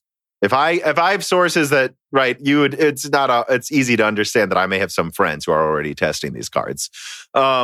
I'm told it's not 45% stronger. I'm told it's like 35% stronger than the 2080 Ti on average. I really don't have more details than that, just so everyone knows. It's about 35%, right? Maybe even closer to 30% better than the 2080 Ti, despite having, I'm like banging on my desk, 30 teraflops. It is over double the teraflops of the 2080 Ti, 35% more performance, just so everyone's aware. And at least in rasterization. So that should just tell you how irrelevant the teraflops number is. What Ampere did is they just took the compute units and they just packed in a shit ton of CUDA cores. And that's it. Teraflops go up because, some people, you'd be surprised how ridiculously simple, well, it's not simple, right? Like I was going to say how ridiculously simple computing teraflops is. Like, from a computer engineering standpoint, but a lot of the times, I see like this common equation that you take the cores and have them and multiply. I can't remember exactly what it was. That's not, it's a shortcut. It's technically accurate, but there's other things that you have to take into consideration. That's just theoretical, right? Yeah, it's theoretical. But like, even like on the more technical side, you'd be surprised like how ridiculously easy the equation is. Like you'd look at the equation because the way it is, it's like, you have the number of cores, like the number of cores or the number of like processors or like, whatever, CUDA cores, whatever it may be. And you have it, I can't remember the equation, but it's like over something else times something else times something else. And like a bunch of like other constants that in and of themselves don't really matter too much towards like, gaming, like ever, you know what I'm saying? So it's like, or even like general performance. It's more because I think it was originally designed to measure general performance across everything. Like the measurement was invented to general performance across everything. So like theoretical performance, exactly. So you can't ever pick out one specific thing and say teraflops is good for this. You can't say rendering, gaming, whatever it may be. The teraflops help you here. I'm sure if you took an average of everything that ever existed that you could do on a graphics card, then teraflops might start to be a bit more, even then, who knows? No one's ever tried it. So I'm sure if you did, it'd be a lot closer to, what teraflops are trying to indicate because it's like a general thing, like so general that you can't really just pick out one thing and say, oh, okay, teraflops is a good measurement here. Like that's never going to be the case, like ever. Yeah, I made my own scratch math converters for performance where I try to convert performance differences between similar architectures. And it's something to like averaging out the increase of bandwidth and then the increase of shaders and then the increase of clock speeds. But then also I take into account ROPs, right? Yeah. And it's a lot of guessing, like there's a lot more, right? And that's only to compare against the same architectures. And it's still usually off by 10%. Right? Like there's a lot more that goes into performance. And so going back to the teraflops argument, I mean, this is something I forgot to bring up on my last video. I think we're going to see RDNA 2 cards come out, even if they don't take the performance crown, which I don't think they're going to. Yeah. I think they're going to beat the 3070 and come closer to the 3080 than you'd think. And you know what, guys? I know top Big Navi is supposed to be 80 compute units, and if you take do this equation we've been talking about, like 64 shaders per compute unit times this times clock speed, blah, blah, blah, you get to about 20.24 teraflops. And I think that's going to be a lot stronger than the 3070, at least 10 to 20%. Well, more than that, actually, I think. But, and I think people are just going to look right there and go, oh, that's like within 20% at least of the 3080, maybe within 10% or beating it. And it has 2/3 the teraflops. And that's when people are going to go, Oh, NVIDIA was just trying to just get us to buy their cards with these crazy huge numbers. Crazy huge because these are really probably not really meant for gaming, by the way, guys. Yeah, for sure. Like 30, and you said that. 36 teraflops for the 3090. And how much more powerful is that than the 3080, would you think? My guess was 14 to 18%. I'm kind of hearing it's closer to the lower number, probably 15% better. Okay. So, they just added 20% more teraflops. It's probably 10, and it's probably because of the bandwidth. It has 20% more bandwidth. That's what's making it perform that much better than the 3080. It's not the teraflops, guys. I mean, and, I guess just to kind of switch gears again, I think, but yeah, I mean, I don't know. Do you have anything else to say about the whole teraflops debate and like these specs between these consoles? Because just to be clear, I also hear that the PS5 and Xbox Series X, which I think they have the same amount of ROPs, 64. So they like literally my understanding of the Xbox die is it's like literally just a PS. Well, it's not literally. There are other differences actually, but it's like a similar organization, right? And then they just put more compute units in different parts of it and then added more bandwidth. That's it. It's all they've done to the Xbox die. It's the same ROPs. In fact, I know the PS5 has its own architectural differences for like compute units and stuff. But I want to talk about the SSDs a little bit too, because I actually think they're a lot cheaper than maybe you or a lot of people think. I actually don't think these SSDs are that expensive, to be honest. Okay, so personally, I would guess that it's a bit more expensive, at least the PlayStation SSD. Well, it has to be. Yeah, it has to be. Like, or even I would guess that, in my opinion, it will probably be a bit more of a concern. All right, so let's say the PlayStation 5, because there's rumors that it costs around $450 to make, right? So in my opinion, that's what I get too, by the way, doing my own estimation. Okay, so if we say that it's around there, and what would you say like a normal console, like let's say, last gen, if a console released at that price point for last gen, how much do you think the price of an SSD, if you were to put it in there, would cost releasing today? Like usually, let's say like a normal amount. Are you asking an SSD from back then? No, let's say today. So let's just say if a console, irrespective of these two, just released today. So just a general SSDs, you can go on Amazon and get these SSDs from China with like these sometimes hilarious names like Butterfly SSD company. What is this? No name from China or South Korea. And they will be like $30 for like 256 gigabytes or something, and a lot of that cost isn't even just the silicon chips. Those aren't that expensive. It's just the fact that they actually had to put them in a chassis and ship them to you, right? So the bigger you get in capacity, it gets a little better. So I really think that the Xbox's SSD doesn't cost more than $70. And in fact, I wouldn't be surprised if it was 50. And it's because of the volume of scale. They are making millions of these, and the flash storage isn't actually that expensive. What makes the Xbox's SSD impressive is that decompression block they're baking into the silicon that makes it punch far above what it normally would, right? And then I think the PlayStation's is probably no more than like $150. I actually think it could be closer to 100, 120. What the cost for Sony was developing it, right? Yeah, that's what I was going to bring up. Definitely development costs, 100%.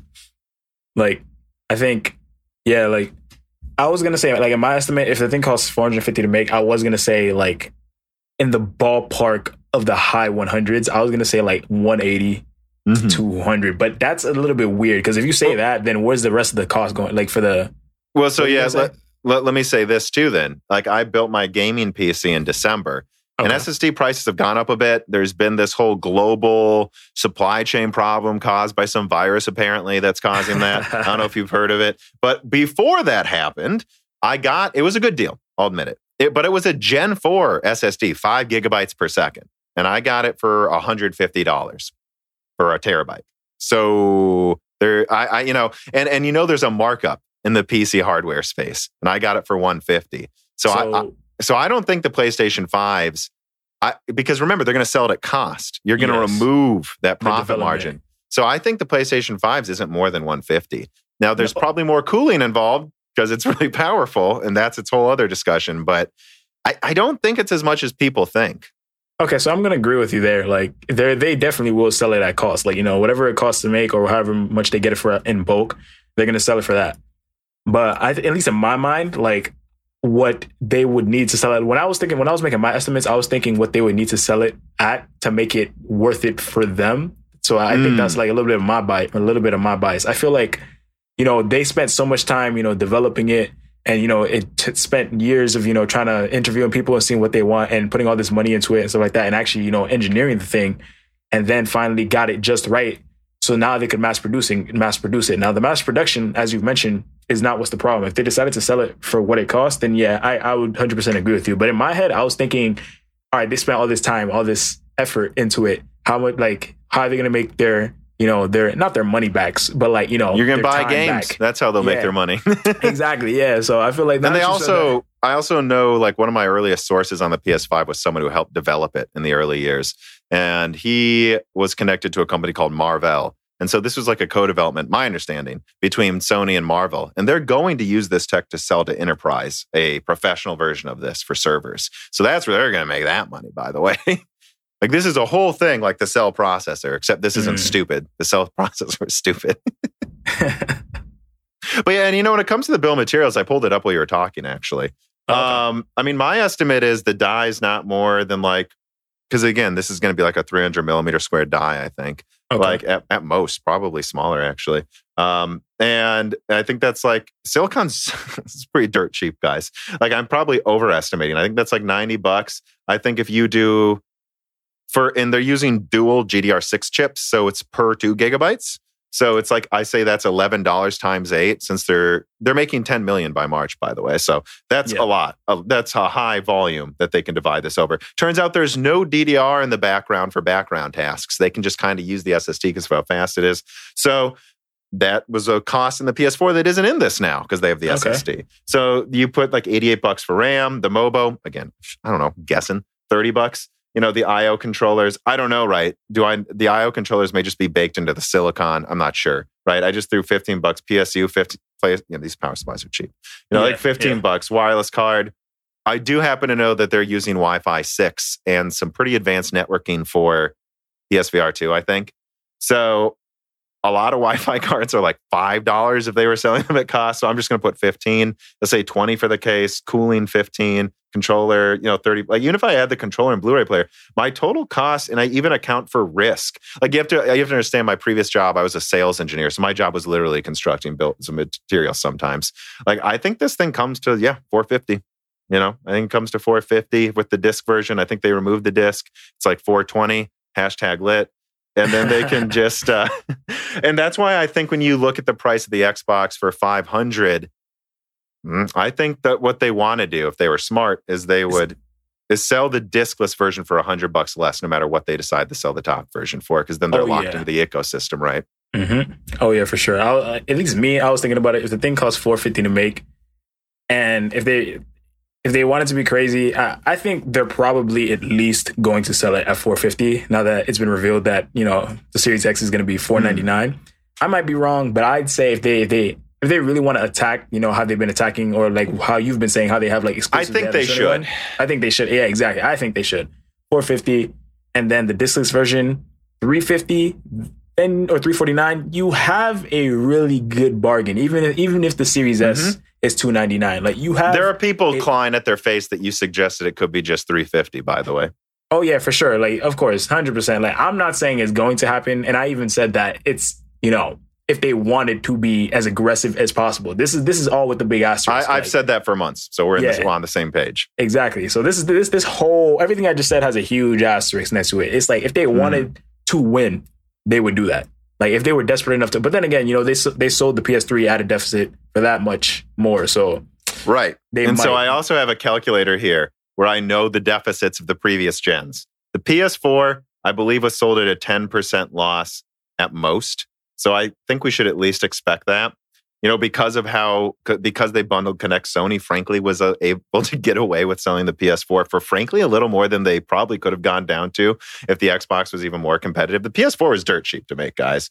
It's actually, by the way, on a side note, crazy. They're still selling the PS4 for more than like $200. Like, they're making a killing on each one of those goddamn things by now. Insane. I mean, come on. But the 40 gigabyte. I know the 40 gigabyte version of the PS3. So I think that was like 2008, they removed backwards compatibility. It was only 40 gigabytes. I believe that was in 20% loss. And the original PS3 was at 25% loss. Now, I don't think Sony's ever going to go back to 25% losses. They see that. I really think the 360 PS3 gen was this war of attrition Microsoft and Sony never want to do again. They both lost for sure. billions in the first half of that gen. Billions. Like, it was terrible. Like, and so I think that though we should expect a 10% loss. And if you go with that, you remove the disc players 420, 10% loss is like 380 or something. I think if they want to, they can easily sell the discless version for under 400. And I think the most, I think I could see them doing 450 and 500, but that would be if they're cocky, right? They would have to be like saving some big guns we have no clue they've had the whole time. I think if they want to win, if they couldn't afford to do 350 and 450, but I think what they should consider doing, even if they don't want to go down to 350, I think they should consider like 359 or 379, something like that, where it's like we're selling this for a full game's less of money, right? Yeah. Like, and I think, I think even like 359 would be worth it because, like, look, if you're going to go into a store and see the Xbox Series S for $300 with half a gigabyte, we already know the digital version still has 800 gigabytes. Sony puts that at 350 to. Are you really not going to pay $50 for that better SSD, extra storage, and all and the extra performance that would be in the discless PS5? I just think I could not agree more. I'm not sure they'll go to 350. I kind of think they're going to go to 399, to be honest, because I don't think they feel the need to be aggressive anymore. But if they want to win, they can afford to go to 350. They can afford to. It's funny. It's funny that you bring that up. You said that if they don't have the aggressiveness, they're gonna go to 399. It kind of reminds me of the Microsoft versus Sony situation that we have right now. Is reminding me of the AMD versus Nvidia and AMD versus Intel that we've been seeing. So this could play out because if you look at AMD versus Intel, the reason AMD was able to get back on their feet with the launch of the original, Ryzen generation is because Intel was pretty much complacent and things have got backlogged and they weren't able to get up on their feet as fast as they wanted to with 10 nanometers being delayed and all that stuff. So AMD was able to use, the and I would say Zen was better, but it wasn't better at gaming yet.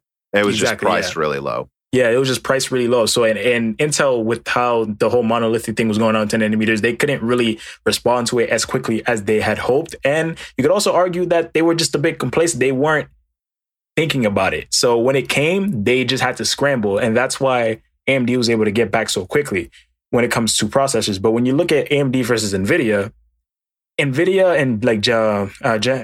and Jensen, just I feel like whenever I look at one of Jensen's conferences, he's just like, okay, we're not ever going to sleep on AMD. Like, there is no chance I'm ever going to. That is the difference between NVIDIA and Intel. NVIDIA actually it continues to innovate, even if they get some complacent or cocky. They continue to go for it. Exactly. They just keep saying, there's no way we're ever going to let AMD win. Even if we don't think they're going to have this, okay, we're still going to try to always beat them, get insider info, spy on them, whatever it may be. Whatever we got to do, we got to release something better. If AMD went from having 20 to 30% market share to 40 to 50%, that would be a catastrophic loss of revenue for NVIDIA. They cannot afford to lose that, right? Whereas Intel, well, we don't need to get into that, but go on. So yeah, exactly. So I think this could play out in either one of those two ways, either an AMD versus Intel or an AMD versus NVIDIA, because we've seen it happen in the past with these two companies. So the whole Microsoft versus Sony thing, it depends if Sony gets complacent like Intel did, then but we're going to head down the same road. It's going to be bad. But if they honestly want to keep hammering down, like NVIDIA, keep pushing it and say, and we're going to price this aggressively and win where they can, wherever they can, then they're going to take it. It really just depends on, what they want to do. But we've seen both routes. So depending on what they do, things could happen, things couldn't, all that stuff. Yeah, but we both agree there's no way it's more than 500. And if Sony wants to go to 350, they absolutely can. Oh, yeah, for sure. 100%. Okay, so let's start getting to the final subjects here. We have been talking for quite a while. I mean, as you know, I was told that there could be a Sony. I guess I haven't told other people this, but I'll just say it now. I was told there could be a Sony conference where they reveal the PS5 on Wednesday. And then then they publicly said there wouldn't be. But then now the Xbox reveal has happened. So me and you weren't sure if we wanted to record on, ahead of time or have another late episode. But I think I came to the conclusion, you know what? One of these broken silicons will be the first episode where I talk about the PS5's final reveal. I'm done guessing when they're revealing this because it's just going to be any week now. Yeah, exactly. And so we just decided to go forward. So at least we had the Xbox stuff to discuss. But I guess let's just firm this up then. When do you think PlayStation's going to reveal it? Because they could show it off right after this podcast goes live, which would be funny. But when do you think they will? And what do you think? What price do you think they're going to go to? Honestly, this is going to sound bad, but I think if PlayStation regular $449 and then PlayStation discless a $429. I know that sounds weird, but that's what I'm thinking, honestly. You think they'll make it that close?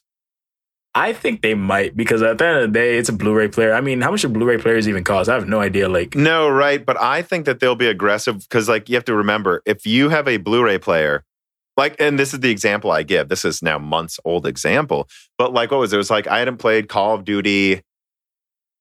I don't know which one it was. They're all blending together. It was Call of Duty Infinite Warfare or something, the space one where you could choose the planets you go to.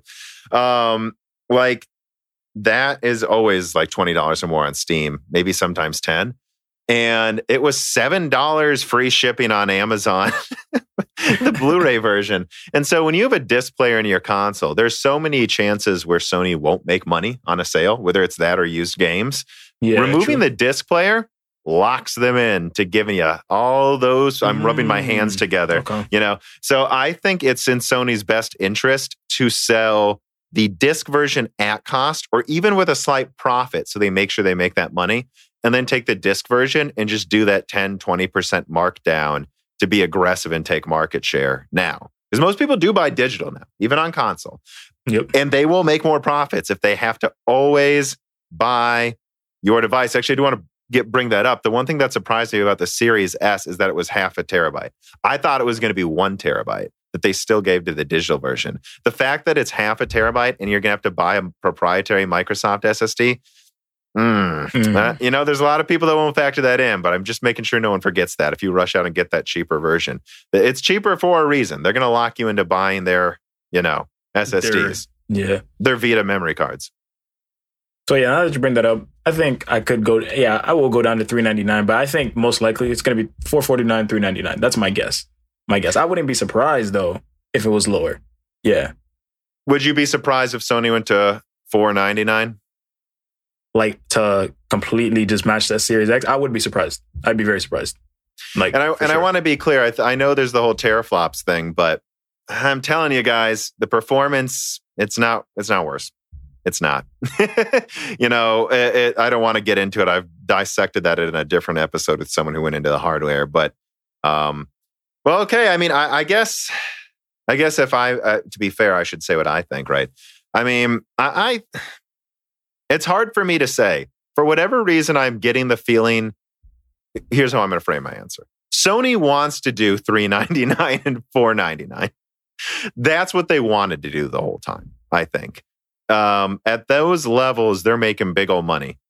But I think that right now, there's probably a boardroom meeting, maybe literally right now, where they're deciding if they should go to $349 and $449. And yeah, I guess that's my answer, is that I still suspect they want to charge more, but don't be surprised if the discless version is below $400, because they know if you walk into a Best Buy and see 800 gigabytes versus 512 and just a game's worth more money for it, people will just buy that, right? Bigger number. Exactly.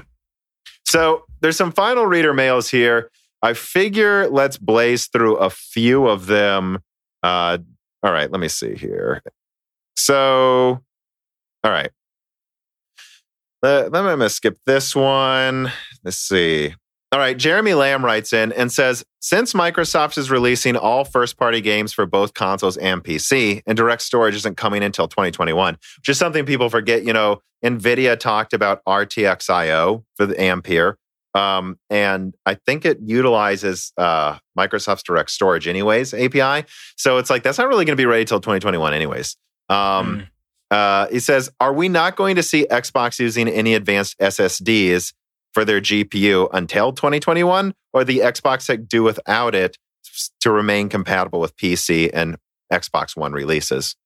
Well, in my opinion, I think, we wouldn't see anything too crazy till 2021 once that comes, because especially since, you're tying not only to console, not only to PC, but to last gen Xbox 2. And, Phil Spencer said 2 years of, Xbox One being able to play whatever game comes out on the Series X. Then, I'd have to say, we wouldn't see anything too crazy until later down the line for the Series X and Series S. Yeah. I mean, but I think you said this in a video. I think they're starting to regret that weird thing they said of like all games on Xbox One and Series X for the first 2 years. And like they're already starting to pull some games from being on the Xbox One, aren't they? They are starting to pull some, yeah. So honestly, let's be serious. If you thought about it, you would have seen it coming, because that's a really tough thing to do. Like people want to argue that the Xbox One won't hold the Series X back or won't hold the Series S back. It will. At the end of the day, there's nothing you can do about it. I mean, especially the fact that it has a hard drive, right? Like that changes how you entirely program a game. Exactly. So I think they are starting to regret it, and there are already a couple of games that aren't going to be on Xbox One. So I mean, that's something I said since January, right? When I saw that repeatedly on my channel, I was just like, either the Xbox Series X is so powerful, it's a great next-gen console, or it's not. You can't say this game also runs on Xbox One and the Series X is the most powerful next-gen console, because if it is, the game shouldn't run on the Xbox One. Like, it can't be both. I think you've literally said that too, haven't you? Yeah, I did say that. Mm-hmm. Griff Della Griff writes in and says, any news on the expensive PS5 cooling or when there will be a teardown? I don't know. Have you heard about like the cooling cost rumors, or like when do you think there will be a PS5 teardown? So I don't think the teardown is going to come before the price reveal, obviously. At least in my head, that's how it would work. But I did hear a couple of like, I never really believed like the patent things, that comes out. Like, they're kind of like, they patent all types of things that never happen. Yeah, so they might never use it. They might never do this. But I did see one that was pretty interesting about, the PS5 instead of using like regular thermal paste, they're going to be using liquid metal. I saw that. So, I mean, there's also been patents where they like have a cooling on both sides of the PCB, kind of actually almost similar to like, I think some things Ampere does, and that they may even have 3D printed copper pipes that go through the die to cool all the way through it. If that happens, that is more expensive. Although again, guys, these devices, since they're mass produced, $10 more than it would be otherwise, $20. Like it's not like a $100 cooler, despite them charging an arm and a leg to put a slightly bigger cooler on your graphics card. Mm-hmm. Yeah. So I haven't seen too much about it, but. Well, it's funny. I think Digital Foundry said that they were going to have some PS5 teardown months ago, and it's never happened. I'm going to be honest, guys. One thing I've been one of the few people to be outspoken about is I really do. My understanding truly is the PS5 has some customizations to its GPU architecture that aren't going to be on desktop till RDNA 3, it turns out. And with that in mind, do you really think AMD wants people looking at it until the last minute? Yeah. like see that, and I've even heard that there could, I don't want to say, right, because I'm going to be called a fanboy, but like I've heard some pretty wild things about what they did to get low enough latency to stream in assets with that SSD. So I think there's some secret sauce there they don't want to show. Like, think about, we've had Xbox die shots for the whole year, and Sony doesn't seem to want to show anything about how the internals work. And what I've heard is that it's pretty complex stuff going on in there. Like, I don't think a teardown's that easy. It's not just a box. Yeah, for sure. Let's see here. Ann Keith writes in, the Wi-Fi 6 support in PS5 might be quite useful for VR. Thoughts? Well, my thoughts, Ann Keith, would be yes. Like, my understanding is the PSVR 2 might be wireless and use Wi-Fi 6 for low latency transmission to your headset. So, actually, have you heard about that at all? I actually haven't.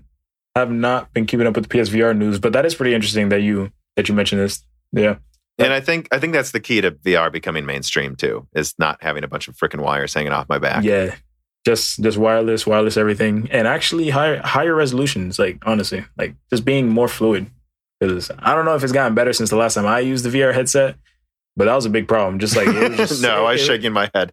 Yeah, I mean it's cheap now, right? So like if you have it because it's cheap to try out some games. But I mean I've also heard they want to do 1440p per eye, which if they're aiming for 4K 60, which is over double the resolution of 1440p, I think they could just pull that off too.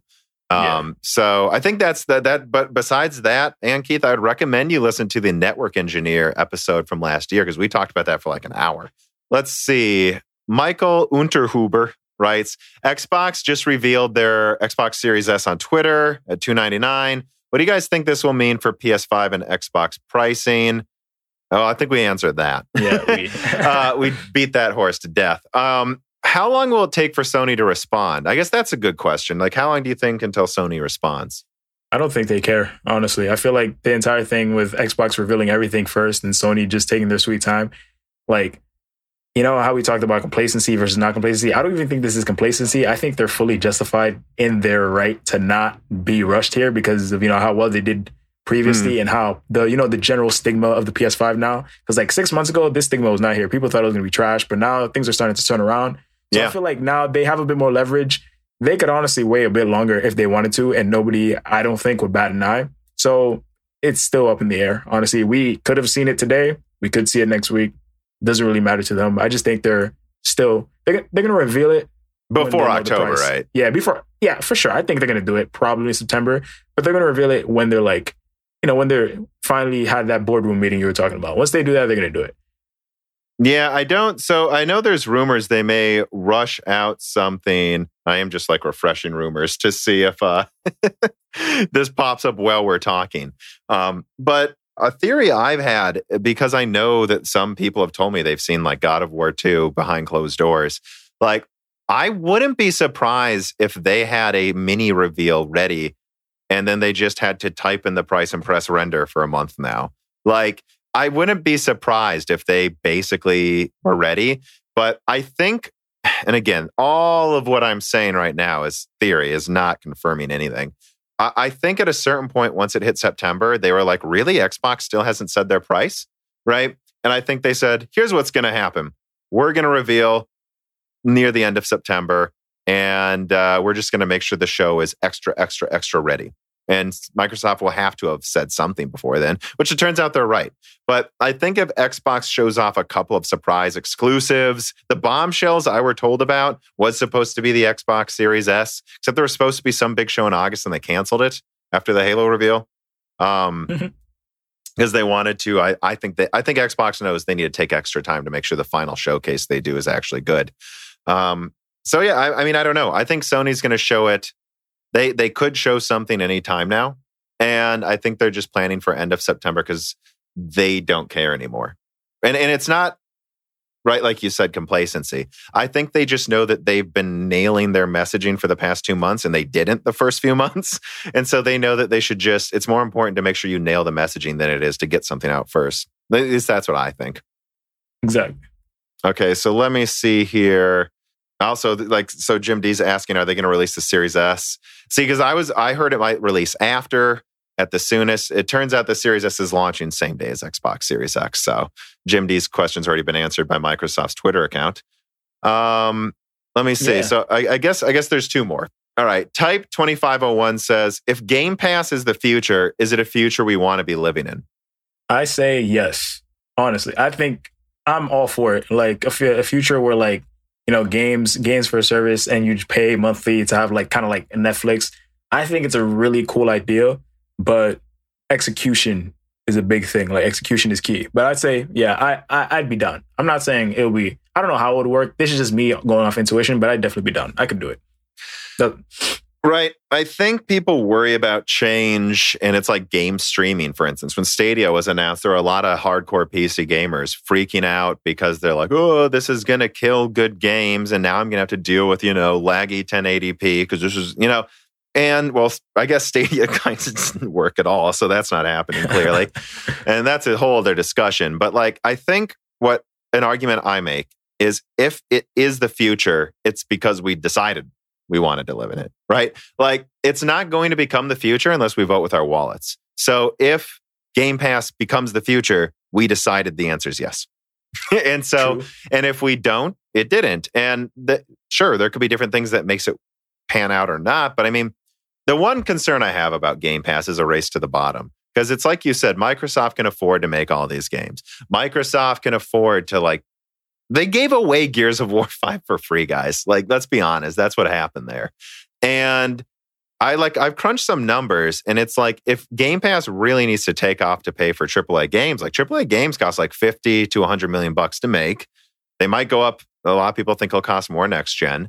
So I don't know how many subscribers, like, let's say they have 2 million, like, let's just say. So 2 million, right? I'm going to do the math now. Forgive me, people. So I just want to make sure I'm not completely full of shit. So let's say 2 million people are on this service and they're paying $15 a month. Let's multiply it by 24 because that's kind of a game cycle. Now I'm going to divide that by $100 million to make a game. I get 7.2, right? And that's if game costs are the same. And that's a 2-year dev cycle. You see what I'm kind of saying, though? How many great games can they actually afford to make? And would they be forced to just get into this checkbox game because it's less about making...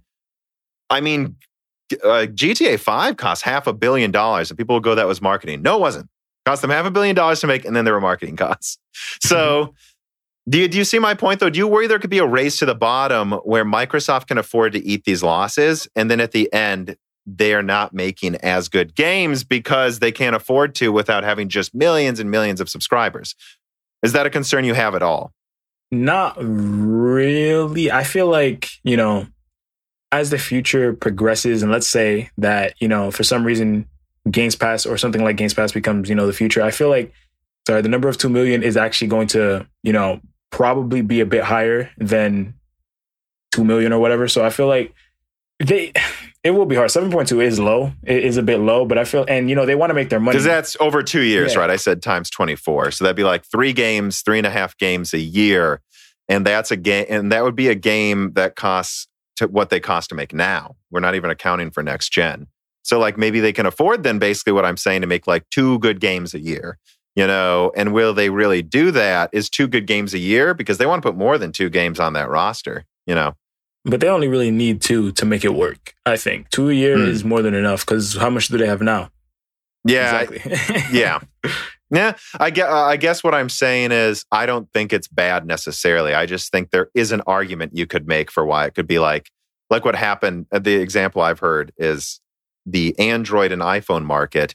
These people try to make these $30, $40 AAA experiences for smartphones, and then everyone decided we're not going to pay more than $4 for a game, and now there are no good games on smartphones, pretty much, right? Yep. And so that's what I worry about, though, right? I worry, but then again, at the same time, Sony will still be there probably making $60 games and go, we're still going to make this one-off that's not part of it every now and then. And so I don't know. I think there's room for them both to exist, to be honest. All right. Let me see here. Nard Dog says, this time around, the consoles come into a market where many owners of the previous gen have stacked up their game library through subscriptions. The ever-extending library is an asset people are probably wanting to hold on to. I assume the console of choice, therefore, for most people are just what they had the previous generation. Fanboys aside, how badly would one console have to screw up to make people actually switch to the other platform at this point? Well, honestly, I don't think you even need to screw up that hard, because I'm sure people care about their game libraries, but I think a lot of people kind of look at it a bit differently than they should. Sure, I have, whatever game sitting on my PlayStation 4, my Xbox One, but how often do I really play them now that I'm done with them? It's not like God of War was a great game. I might go back and play it again one day, but I'm never going to want to play it every day, or I'm not going to go back and play whatever Sea of Thieves, go play it if I'm not playing it right now. So I feel like people look at it and they like the option, but you don't really need it. You know what I'm saying? So I feel like a lot of people realize that, and a lot of people just straight up don't care and they'll just leave. But I feel like once you realize that, it's not going to matter. And even if you don't realize that, there are people who don't realize that and agree with Nard Dog's point and will still leave. So I don't think they need to screw up that hard. They just need to screw up just a little bit. Yeah, and the other people will leave. Yeah. Well, it's an interesting point because I think it becomes more entrenched as time goes on. And yeah, I hear plenty of friends who have iPhones that say they want to get an Android one, but they're just admitting they're stuck to that ecosystem. So I think it's more and more of a thing as people are more and more entrenched in the same ecosystem because you just become used to it. It becomes nice. It's safe. You're used to playing in this swimming pool. But at the same time, a lot of people said people weren't going to switch to PS4 when the Xbox One obviously screwed up, and a lot did. So I think people are much more fickle and less loyal to a brand than people think. I think what you see with like the fanboys is such a small sliver of the actual market that you're overestimating how many of them there are. So I think no matter what, you're going to get, at this point, more than before, maybe 10 million people or 20 million even, that are just going to get the new Xbox unless it's horrible, right? And maybe 20 million that are going to get the PlayStation unless it's horrible. But I think over half of the market will switch just like whatever they think's best, just like a snap of a finger. They're not as loyal as you think they are. Exactly. I agree. All right. I got one more question here. So let's see. Cheesy Ramen writes in and he says, do you expect channel growth? I guess he's speaking specifically to me, but I think you can answer it too, to slow after the Ampere RDNA 2 Zen 3 launches. So for you talk more about Xbox and PlayStation, but do you expect channel growth to be badly affected a year from now after the console's already out? Not really. I don't think so. Because I feel like, at least me with my timetable, it's not really... I do get, I guess, whenever I cover, news related things or explaining something, I do get a bit more views, but it's not, I don't think I would stop growing at the rate that I am because of because it's not because I feel like the channels that will stop growing at the rate that they are news channels specifically. If you just cover news and you don't really, give too many opinions or you don't really go in depth or if sources. All you do is regurgitate news, right? Yeah. And there are YouTube channels for PC gaming where it seems like all they do is try to get a leak out first without doing any analysis or having anything to really say. Yeah, those guys are screwed. I think, they're going to they're especially going to have some slow channel growth, but Moore's Law are dead or my channel is dead or my channel, I don't think is not too dead. Much. Yeah, Moore's Law is not dead. Sorry. I don't think too much is going to happen. Probably, I will admit, it probably will slow down noticeably, but not anything crazy. So I'm not particularly worried about it. I mean, the way I would answer it is I'm already putting together early, RDNA 2 is not even out, guys. And I'm already putting early RDNA 3 information together from sources. And Zen 3 isn't even out. And I've already done leaks on what I know about Zen 4, which, higher core counts, 3D stacking. What else do you like? AVX 512, all of these other things, right? And what's coming out after that? Zen 5, and then RDNA 4. And, and then after Ampere comes Hopper. And I actually don't even think of myself as a leak channel. I just happen to have good sources now. So I want to tell you guys the PlayStation 5 early last year, I wanted to say it has this crazy SSD when I learned, because I think it's interesting. But I don't, when I hear, and I do hear sometimes other tech tubers and leakers say, there's not a lot of news this week. Every week I'm like, what? There is and it's because I don't just cover graphics cards. I cover consoles, servers, Intel, AMD, NVIDIA. I've done videos that involve Google Stadia and ARM. I don't think there's any shortage of stuff to talk about anytime soon, frankly. And even a console-focused channel, I could see you, this is going to be a competitive generation. So I think it's like you say, if all you do is leak, there will be boom and bust cycles. But if you have something to say, I have to axe videos I want to do because one thing is more important to talk about. Yeah, exactly. That sucks. Yeah, I mean, and people know, if you look, you can see this, dry erase board. I've had, Intel Lunar Lake on there, an AMD APU video I've wanted to do for a while. I don't know what I'm talking about, Lunar Lake. I think Ampere is more interesting. So, that news will just have to wait. You know what's insane? I actually have a whiteboard right next to me, too. And on top of it, it says video ideas. The exact same thing. Yeah. The exact same thing, yeah. But so, and by the way, Moore's Law is dead, but I was saying your channel is not dead. Why don't you plug your channel one more time here? Oh, okay. So my channel, guys, is Innocence with 2 I's at the end. So it's INNOCNCEII, pronounced Innocence the second, but I just refer to myself as Innocence, and that's what my fans call me too, just Innocence. So that's my channel, Innocence II, INNOCNCEII. You could find me on YouTube. I do a bunch of breakdowns or just reviews of games. So like Moore's Law is Dead does mainly tech stuff. So I do tech most of the time, and then I also do game reviews or just give my opinions on games and stuff like that. So it's just not just tech, but a bunch. There's always new games coming out too. Like, yeah, for sure, yeah. So that's my channel, yeah.